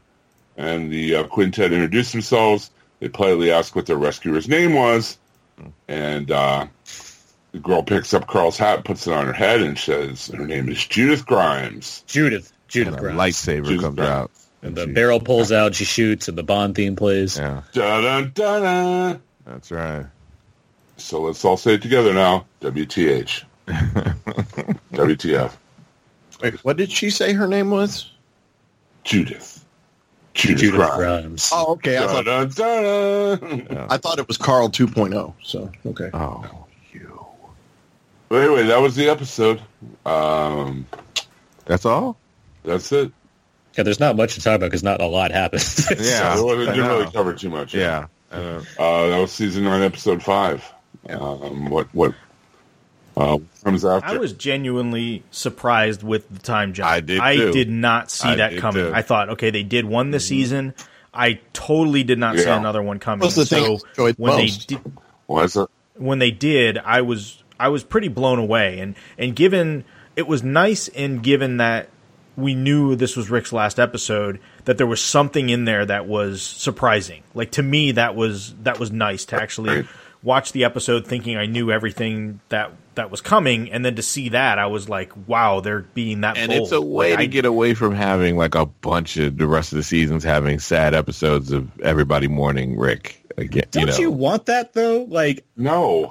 Not if you already just had the bunch of episodes of you mourning Carl. We just had a whole episode of like dream sequences of Rick, passing on to the other side and everything's okay and everything. That's good. I don't need that. I don't need, 5 episodes of eulogies. Yeah, and I'm here or there on that. Like, it can go either way with me, but it's like, it's more of, I'm annoyed about the whole killing off Carl thing, because it really kind of took the wind out of doing this more with other characters.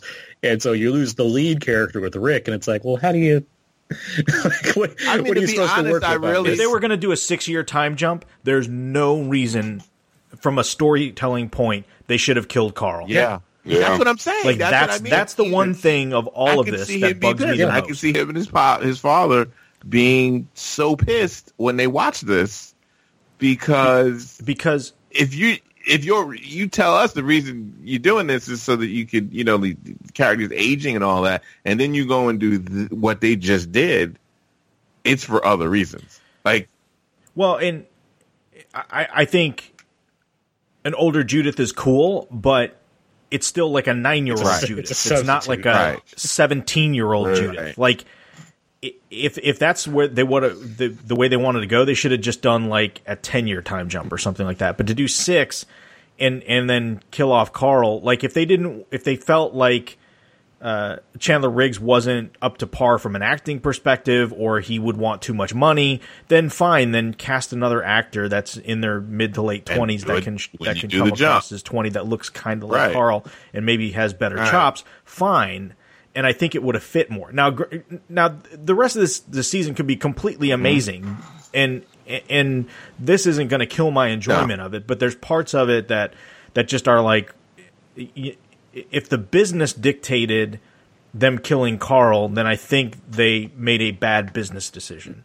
I think they sacrificed story to either prove a point or to put their foot down, or whatever the reason. I mean, obviously, if they're throwing as much money as they're throwing at Norman Reedus and at Melissa McBride, they could have gotten Carl off for a hell of a lot cheaper than $350 or $300K an episode. I mean, I don't know what they were paying that kid. I think it was more than that, though. I think there was a deeper reason for the. Oh, for sure, it has to be. Because I will tell you, running around with Rooker and whatnot, earlier in the show's run, I got to know Bill Riggs, his dad, a little bit, and I mean, he would talk about fighting with the showrunners and everything about Chandler's education and everything, and now he's about to go off to college.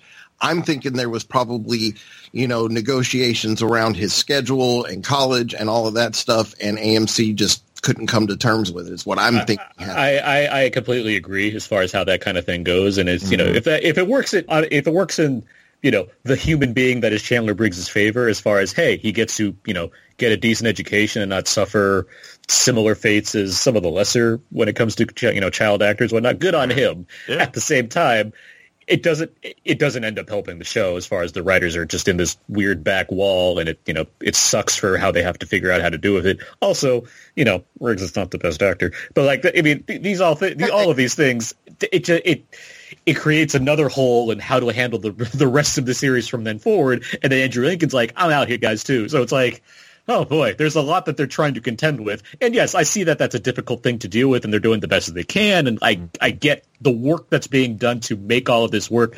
And now we're in we're doing like a soft reboot by moving things up a few years. I get all of the things that need to go into making this work, so the rest of The Walking Dead, the 10-year plan they have, can make sense. But as this episode goes, I think it sucks. I think it's a shitty way to send off Rick's character, and I think the lead up to it has been flawed as far as who's around and who's not around. And it almost feels like they knew people would be angry by how they're going to do this episode. So it's kind of like let's just take the medicine, and we'll jump it. You know, we are going to jump it in time, and we're going to maybe they'll come back, or they'll forgive us enough when they see the progression of the next rest of the season.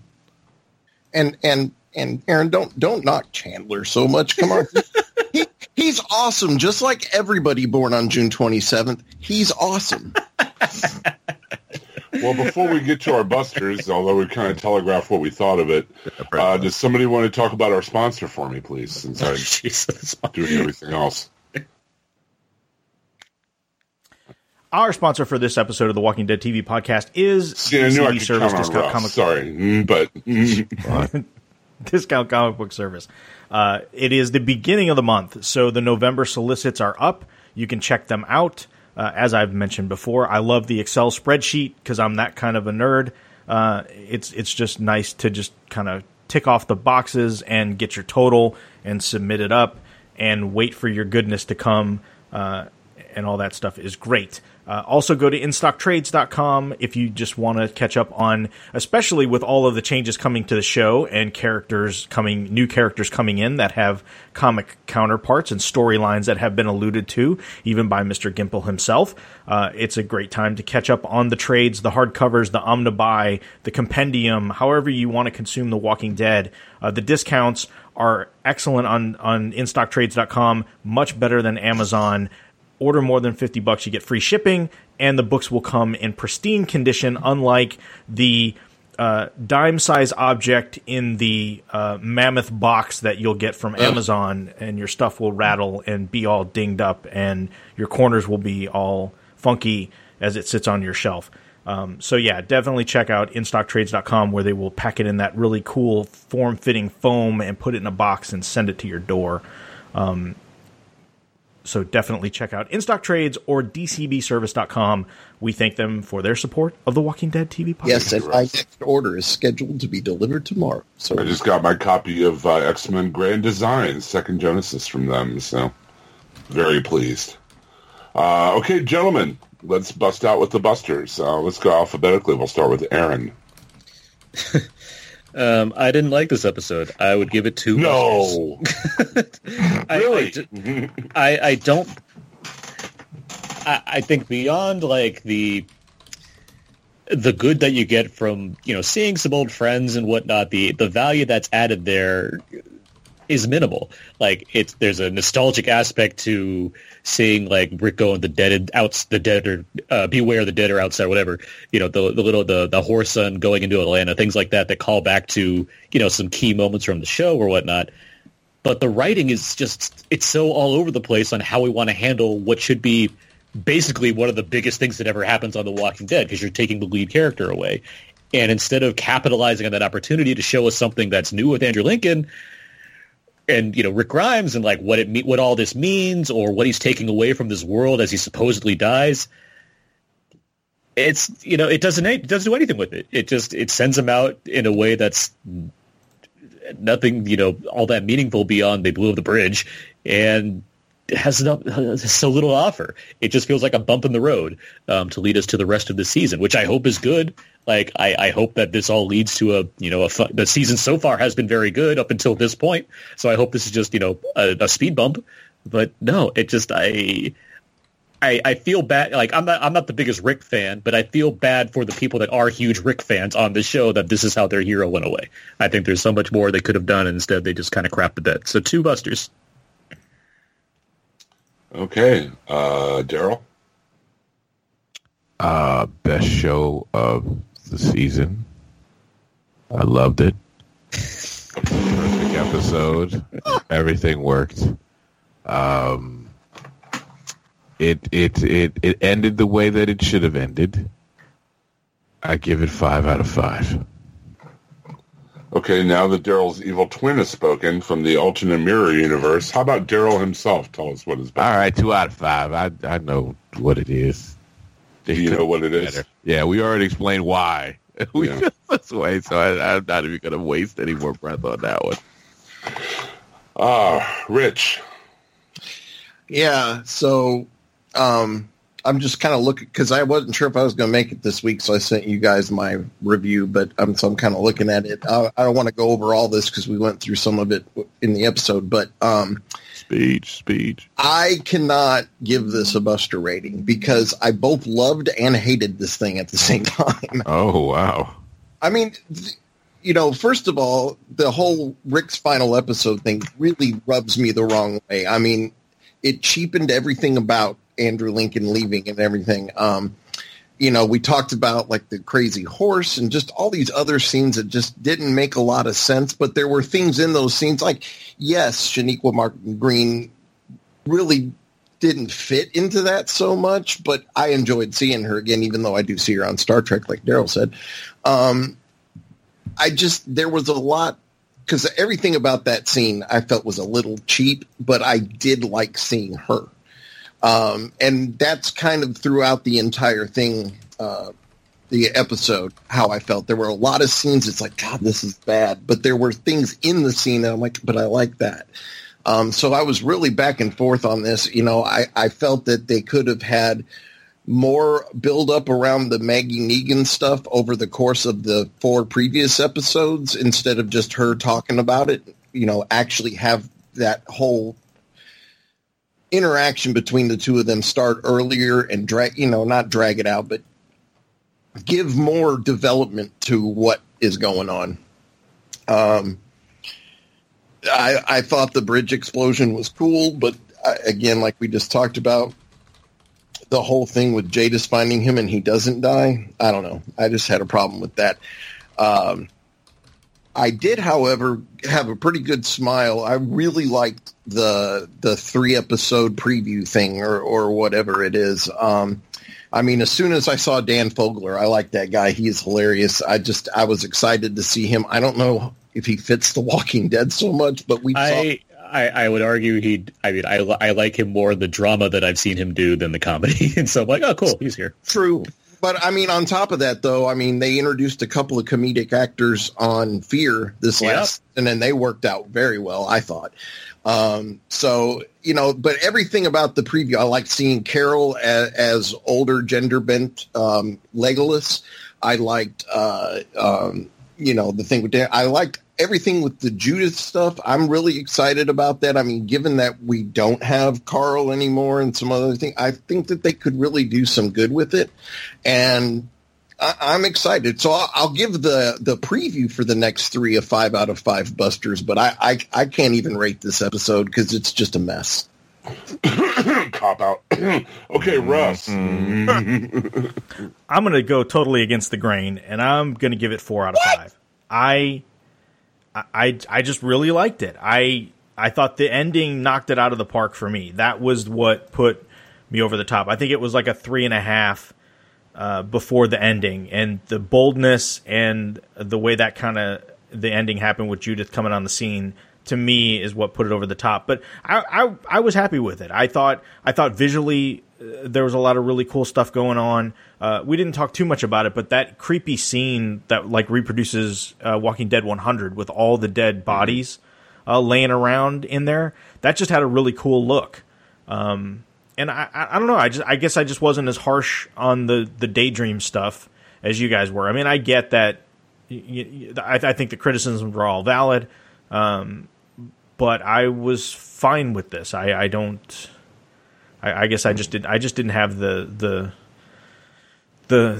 hard criticisms that you guys had with this one. Well, let me ask a question. I'm sorry we're in the Buster A's, but I do have a question because I want to talk about this because it's a big episode. Are you satisfied with how they got rid of Rick on this show? Like, Rick's no longer going to be in The Walking Dead. Are you satisfied with this is the way that we got rid of him?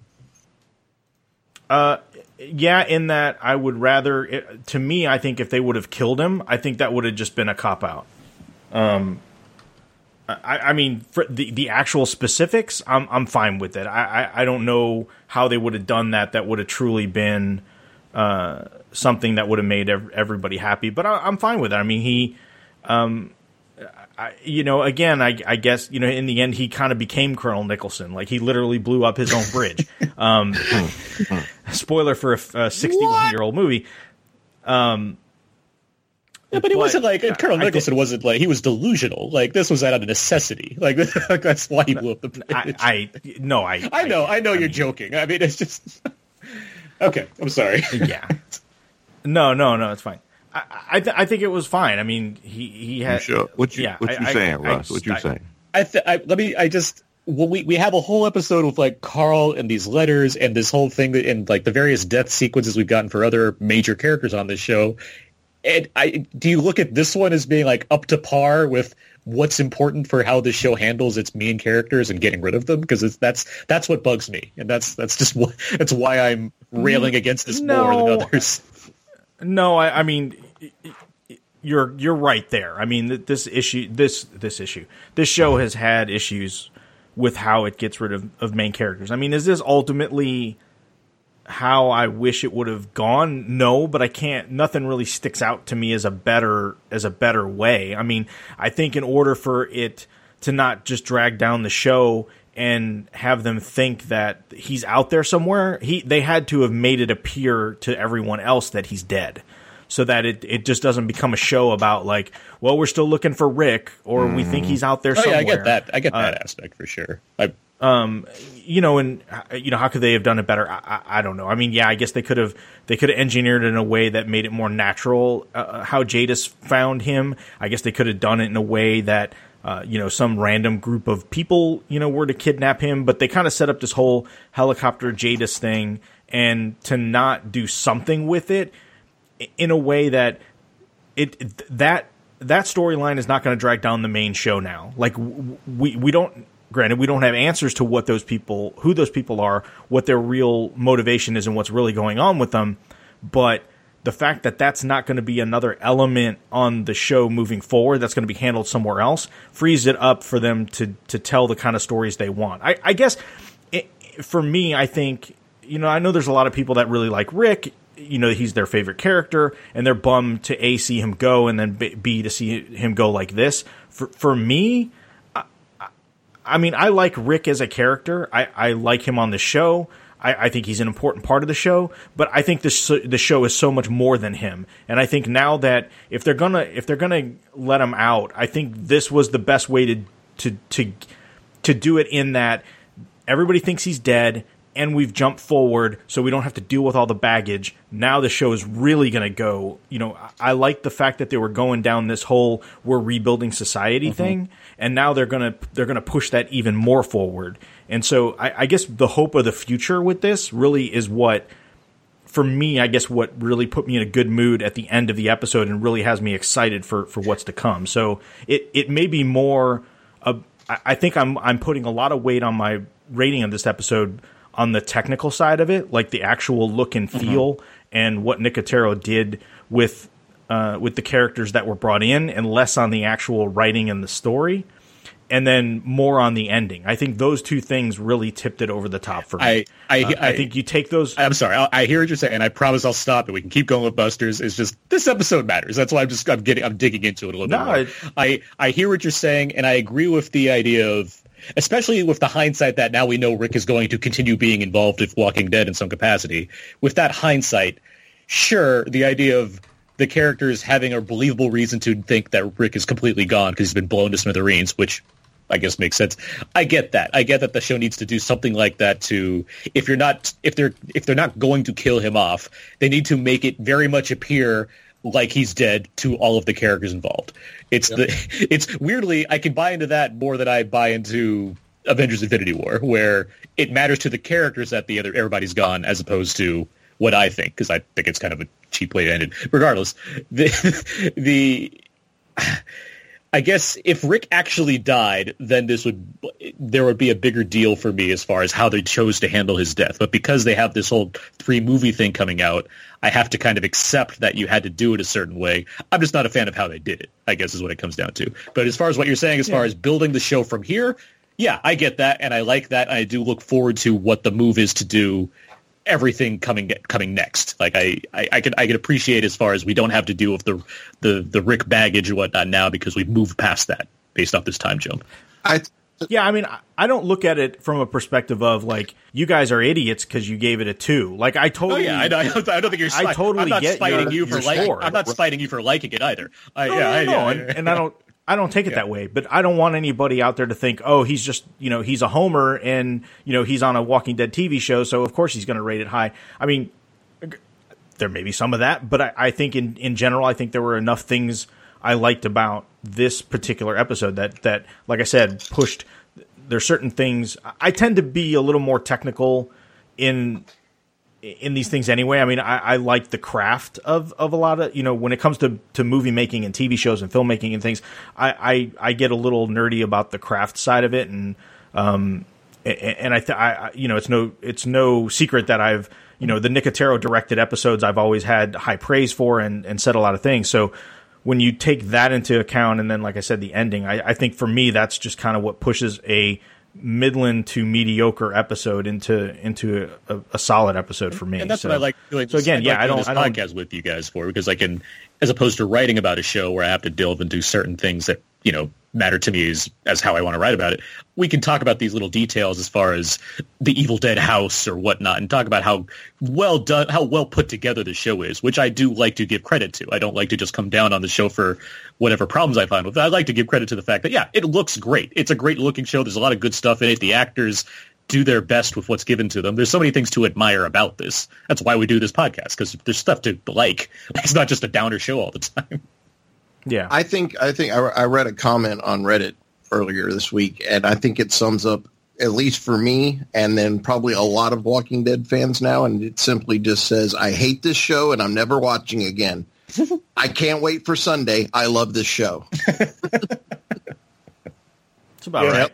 Yeah. Well, it's kind of like what I was going to say with my Buster ratings. Imagine a giant blackboard full of like formulas, like math equations and stuff. You've got, Shane over Herschel divided by cheap out on Rick, multiplied by, self-sacrifice on the bridge, and, I like greater than, the real, like Russ said, the cool scene with all the, it's just this giant equation with all the elements of this thing. And I'm trying to add it up and get like a single Buster rating. I agree with a lot of things that Aaron said. I also agree with some of the things that Russ said too. I mean, from a production standpoint, there were some really cool set pieces here. It was really cool to see Scott Wilson again, and to see John Bernthal in the role of Shane, even though it was kind of a cheap out, way to do it. It was kind of a cheat to me that Rick didn't die after they've been teasing it for weeks and weeks and weeks. Nope, he's not going to die. He's going to go be in movies now. It's like, wow, it's like a bait and switch. They never said he's going to die. They said he's leaving. All right, whatever. Okay, whatever, dude. Hey, it's my turn for Busters. All right, you got yours. Hey, if Aaron can interrupt, so can I. No, you can't. I have my ship. Yeah, anyway. Daryl and I have a black pass for interrupting people. That's right. It's reparations. It's okay for you to yell at the screen in the theater. 40 interruptions. Yes. This is what we're doing now? Yes. You're going down that road. Anyway, so I'm going to have to just go right down the middle and give it a 3, because there were things about it I was incredibly disappointed about. There were things about it I found very entertaining and fun. As I think I messaged to you guys, 80% of this is what I thought it was going to be, and 20% of it was what I didn't think it was going to be. As much as I hated the Rick Dream sequence stuff or whatever, I really liked the idea of the time jump and the new cast and everything, and really like hitting the refresh button on the show. I really am looking forward to that, because it worked really well with Fear. Yeah, to do something like that, and I'm hoping that it'll work here too. So I'm hopeful going forward. But as far as this season's concerned, this is definitely my least favorite episode of the season. And I totally get what Aaron is saying. This is the main character of the show. He's leaving, and they kind of cheaped out on the send off. So I'm going to just split it down the middle and just say 3, and erase my giant blackboard of theorem over here that I had to use full of equations. I just imagine this like. Not DC New 52, but like a 52, the comic series style blackboard. Exactly. With all this craziness. That was the metaphor I was going for, the Rip Hunter's blackboard in the... Yes. And then T-Dog in the middle, and they don't say why. Yeah, I just, there. you know what, if T-Dog had shown up in a bus in one of Rick's dream sequences, a bus full of kids or something, I'd have given this a 6 out of 5. But no. No, they did not. It could be Rick Point. And Rick Point. We'll see what kind of time travel shenanigans we get into. Crisis on Infinite Ricks. Right. Oh man! I can't wait for Walking Dead Zombies, the spinoff of this series. But who cares what we think? Wolfman write that Crisis? Because I'd read that. I don't know. Maybe you should write it as a fan. I mean, Kirkman wrote Marvel Zombies, so what if he did a spinoff of his own TV series? Ooh. Maybe, or TV Rick could meet comic book Rick. Yeah, Rick of Two Earths. In a Paula Abdul meets Scat Cat type scenario where it's animated and live action. Wow, sure. I'd watch that. I'd watch that. Where are we going? Anyway, with this expanding universe and not the movies, but I mean other things they're coming up with, I'd like to see what's happening in the zombie apocalypse on other continents. He said that. Well, I think that's their point. I think No, he literally said that. He literally did say that. Cool. I can't wait to see what Africa looks like in Atlanta. Oh wait, I saw that in Black Panther. Rick wakes up, goes for a drive, and he sees Woody Harrelson digging through a Hostess truck full of snowballs.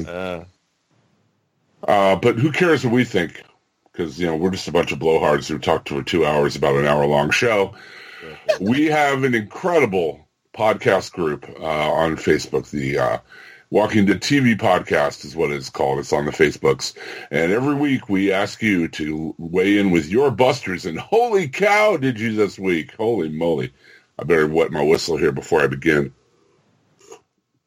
Also on the Facebook group, you can read Aaron's written reviews of each episode of The Walking Dead at WeLiveEntertainment.com. There are links to that there. Also, whenever we find news, fun gifts, all kinds of stuff, it's always there on the Facebook group. So by all means, join that Facebook group and join the fun. We start out with Tracy Kramer Webanks, who says, I am this level freaking out after putting up a GIF of Jim Carrey losing his mind. So she must have been really freaking out. Or he. I guess Tracy could be a man or a woman. Somebody stop them. Somebody was freaking out, yes. The picture looks like a woman, so I would say. Oh, okay, I didn't enlarge the picture. Let's stop prying into this gender stuff, guys, okay? Everybody's everybody. Aaron could be a girl's name, too, okay? If you spell it that way, sure. Yeah. Brent Jones, I can't believe they did it. 6 exclamation points. 5 happy endings out of 5. I can't believe how excited I got they did it this way, and hearing Gimple right now on Talking Dead has me even more excited.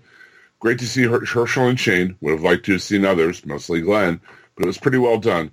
I don't understand how he ended up on the river since he wasn't on the bridge. Yeah, we talked about that. But I don't care either. I also feel like Negan was faking to Maggie. I don't believe him, and I hate that we don't see them mourn Rick. They just skipped over that. So, Charlie Messing, it's kind of an emotional one here. I'm writing this with 10 minutes left in the episode. I can't watch anymore. I'm going to turn this off, and I'm closing the book on this chapter of my life.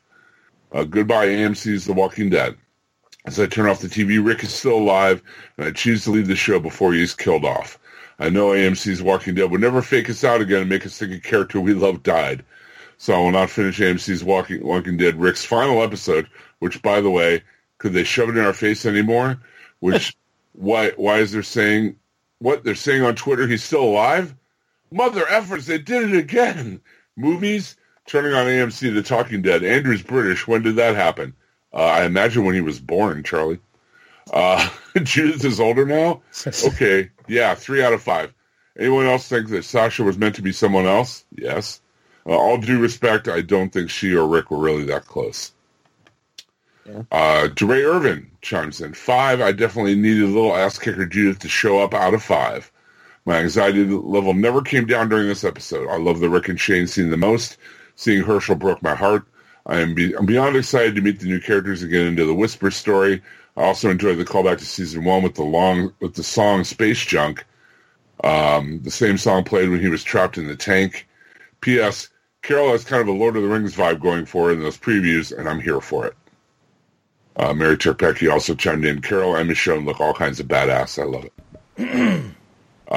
Kevin Barry, 3. Why not bring back T-Dog during the Rick flashbacks out of 5? That's right. Yes, thank you, Kevin. Exactly. The episode had some predictable moments, but I enjoyed it and excited about the time jump. Brian Arnold, 5 Andrew Lincolns out of 5. The last 5 minutes turned what I thought was only a halfway decent send-off for Rick into the most awesome episode I've ever seen in a really long time. I'm excited to see where things go from here. An amazing episode. Mike Jones wrote in, I've decided to delete my post and not rate it. Very frustrated over Rick's final episode, except these 3 more movies. Stop playing AMC and Gimple. I read that. I'll butt in here. I wanted to just give Mike Jones a hug and just tell him, like, it's going to be okay, man. Like, we'll get through it. It's going to be all right. It's cool, dude. Put on a Ghost album, you'll be good. I know he's a big fan of that band. Susan Monk, 4 Impossible White Man endings out of 5. Roller coaster of emotions on the show.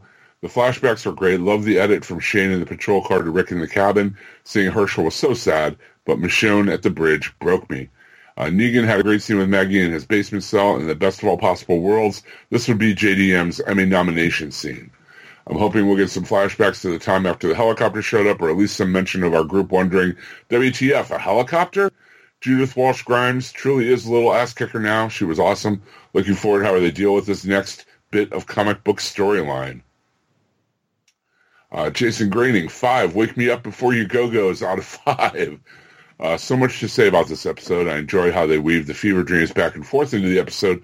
I love seeing Shane and Sasha again. I nearly lost it seeing Herschel return, especially after hearing Rick's apology. I would have been fine with Rick going on a blaze of glory on the Rick Grimes Memorial Bridge, but I feel the fan revolt would have been too high for the show to recover from. A few questions. With the 6-year time jump, does that make Judith about the same age as Carl when all this started? I think Carl's a little bit older, I want to say. So, I think I want to say he's a little bit older. Carl was 11 when he started, and Judith, if you do the timeline, she's maybe 8. She's probably 9. 8 or 9 is what I'm thinking. Right. Guys, putting aside the gender thing I just spoke about earlier, girls mature faster than boys, so... Well, at the 6-year time jump, the zombie apocalypse, she's been around for about 2 years, 2 and 3 years, something like that. So 6 plus 2 or 3 is 8 or 9. Wow, math hurts my head. And does that mean they're ahead of us in terms of time? Am I the only one who wishes Rick's final words on The Walking Dead were, "We found them together"? Together. In closing, I couldn't take my eyes off the screen this episode. I hope the series can keep my attention like that in Rick's absence. Joe Powell wrote in 5. Carol now looks like old Katniss Everdeen. 5. Holy crap! Holy crap! Holy crap! Holy crap! Wanted to make sure I got the proper pause in there. Michael Santana, 5. It's raining flaming men. Hallelujah! Out of 5. Nice.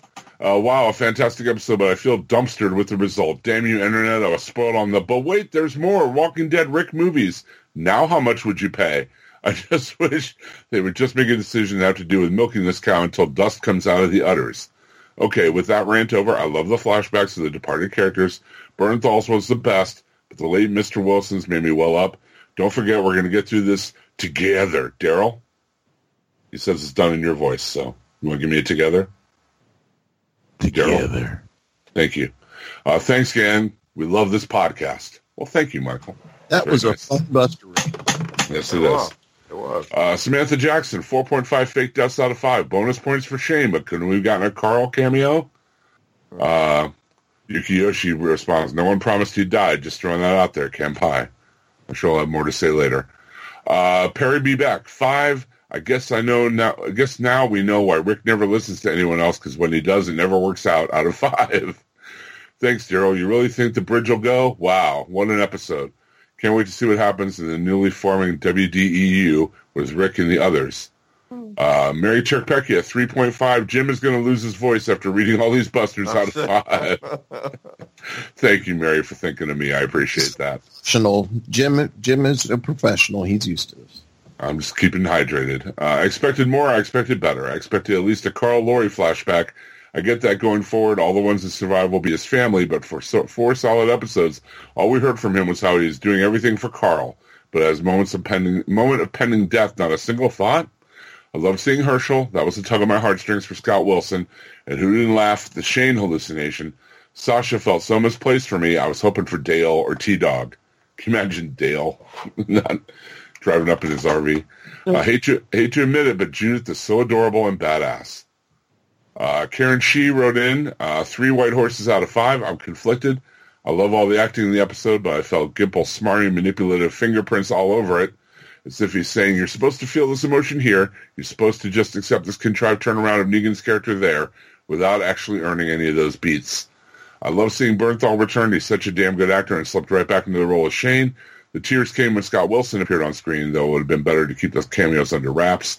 Why did AMC blatantly promote the return? My heart also ached when Michonne reminded Rick of their phrase, "We don't die," and told him that she loved him.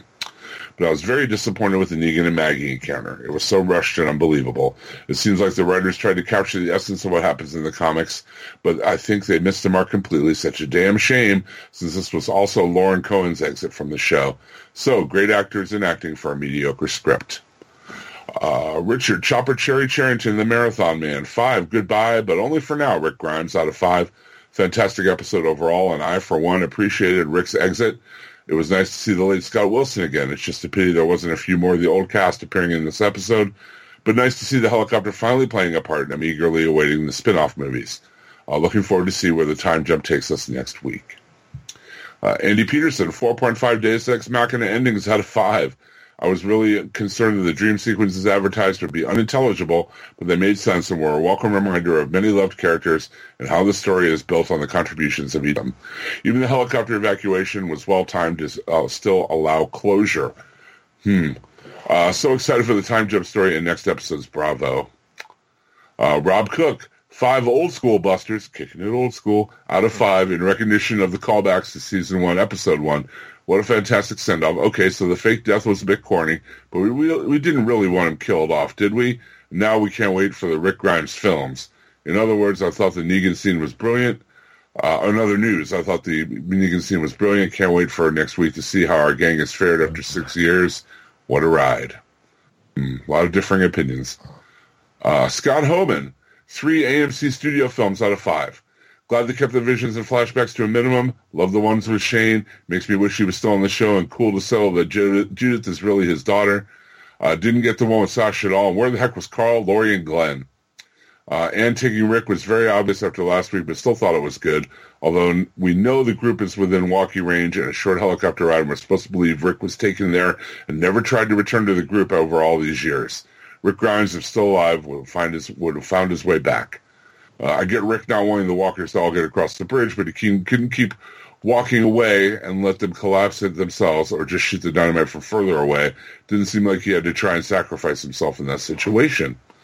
Even though it wasn't real, I thought that it was cool when the whole group came running in to help him on the bridge.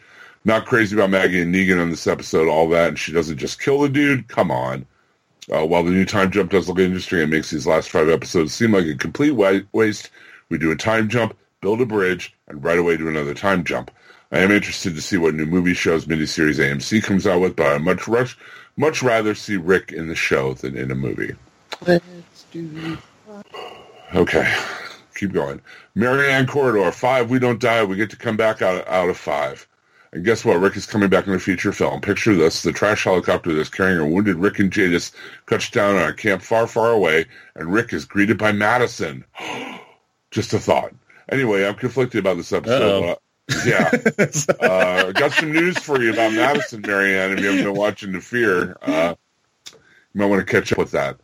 What I loved were the scenes with Shane and Herschel. What I didn't love was how Sasha was in a weird game of Pop Goes the Dead Person. I just don't understand why Sasha was the symbol of wisdom. Pop Goes the Dead Person. That sounds like a fun game. It should have been Glenn. He was always the voice of reason and the first person Rick met on the journey to find his family. And speaking of family, where was Carl? The Michonne scenes were beautiful. I did tear up when I watched Maggie and Carol hold her back while the bridge burned. I also loved at the end we got a time jump and we're introduced to Judith Grimes. Da-da-da-da. I'm excited to see the evolution of Judith and how she keeps the legacy of her father alive.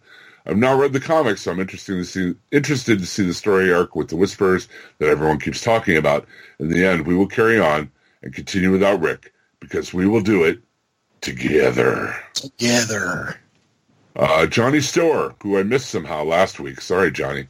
5, I called it in the trailer, the bloody boots for Rick's out of 5. I like how they did Rick. I'm happy he didn't die. Now, the only thing I'm thinking about is everyone knows damn well he would make his way back to them, so I have an A and B theory. See what I did there?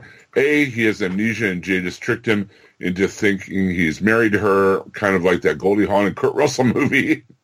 Or B, which I'm leaning more towards, they're a long, long, long freaking way from the Alexandria zone. What if they're not even on the North American continent or overseas, so it's impossible to come back, and that's why it's been 6 years? They could have outposts along the way to the camp to refuel hospital supplies, like the Saviors had. Either way, when he comes back for sure, that will end the series, maybe, in my opinion. Also, they found Rick's gun with Judith had. No freaking way that kid could shoot that gun, but then again, she played young Ren in Star Wars, so who knows? The Maggie scene, I'm happy took place, because now, because like reported, that happens sort of like that in the comics, and with their magazine, I'm glad they cleared that up. Can't wait for the next setup of the next baddies. I think they're going to do real creepy shit coming up that will surprise us. Let's face it, so much more to comment about. I'll stop there. Guys, the show is back.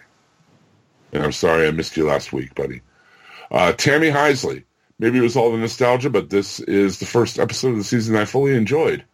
Rick's send-off story had a nice twist, and I like the idea of seeing the story continue in the movies. Love the time jump at the end. I think this is exactly what the show needs, because to be honest, I've been bored like for 2 seasons. And look at Judith. I'm actually excited to see what is next. 5 busters. Okay, I need to drink before this one. Yukiyoshi Sawada. Settle in, everybody. 10 6-year time jumps out of 5. Wait, does that mean 60 years have passed or 65? Ah, screw you, math. 1, Rick MacGyvering himself out of the impale. Classic Rick Grimes. 2, great to see Shane again reminding us that it all started with 2 friends stopping bank robbers. Loved how Herschel told Rick that the Green family is strong despite his clan basically being wiped out. And of course, the powerful bond between Rick and Sasha. Wait, that's not right. I mean, I know AMC blew up the Chandler Riggs bridge, but couldn't they get Sarah Wayne Callies to come by? Didn't anyone even ask Stephen Yeun if he wanted to be a part of this? Sarah Williams is just so random. What I'm saying is, like Stan Lee, I love cameos. 3, good talk between Maggie and Michonne. The foreshadowing of Maggie telling Michonne she would feel different if Rick died was on point. 4, Maggie and Negan's scene was straight out of the comics, only better. 5, what was the group saying Rick was What, the group saving Rick was a hallucination? I fell for it. I once thought he said, I found you. I was going to succumb to his wound. Tricky writers. Also, Kathy, we may not have known a lot about you, and you did go all vigilante on the Saviors, but you supported the United Community Alliance, as I call it, and so, Kathy, we give you mercy. 6, knowing there are too many walkers, Rick blows up the bridge with him still on it. Classic Rick Grimes. 7, I told you he wasn't going to die, even though I never liked going with the Anne and her copter crew idea, but for some reason I really liked how they handled this. Also, the music used to send Rick off is the same song used in the pilot where Rick was trapped in the tank. Don't worry, Rick Grimes will return. Oh, don't worry, Rick Grimes will return in Walking Dead Infinity Wars Part 2. 8, it's Squad Magna. Yes, I was wondering when they would show up.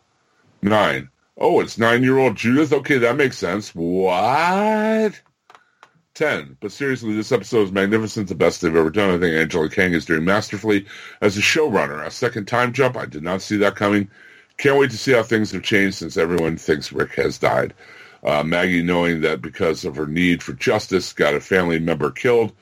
Kid Judith looks awesome in her brother's hat, her dad's gun, and mini katana like her mom. This is the era of little ass kicker. So excited to see what comes next.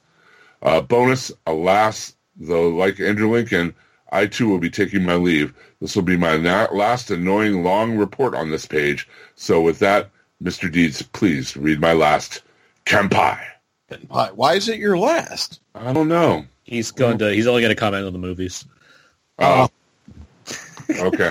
And Darren Apple ends it all with 5 Rick's boots can finally die out of 5.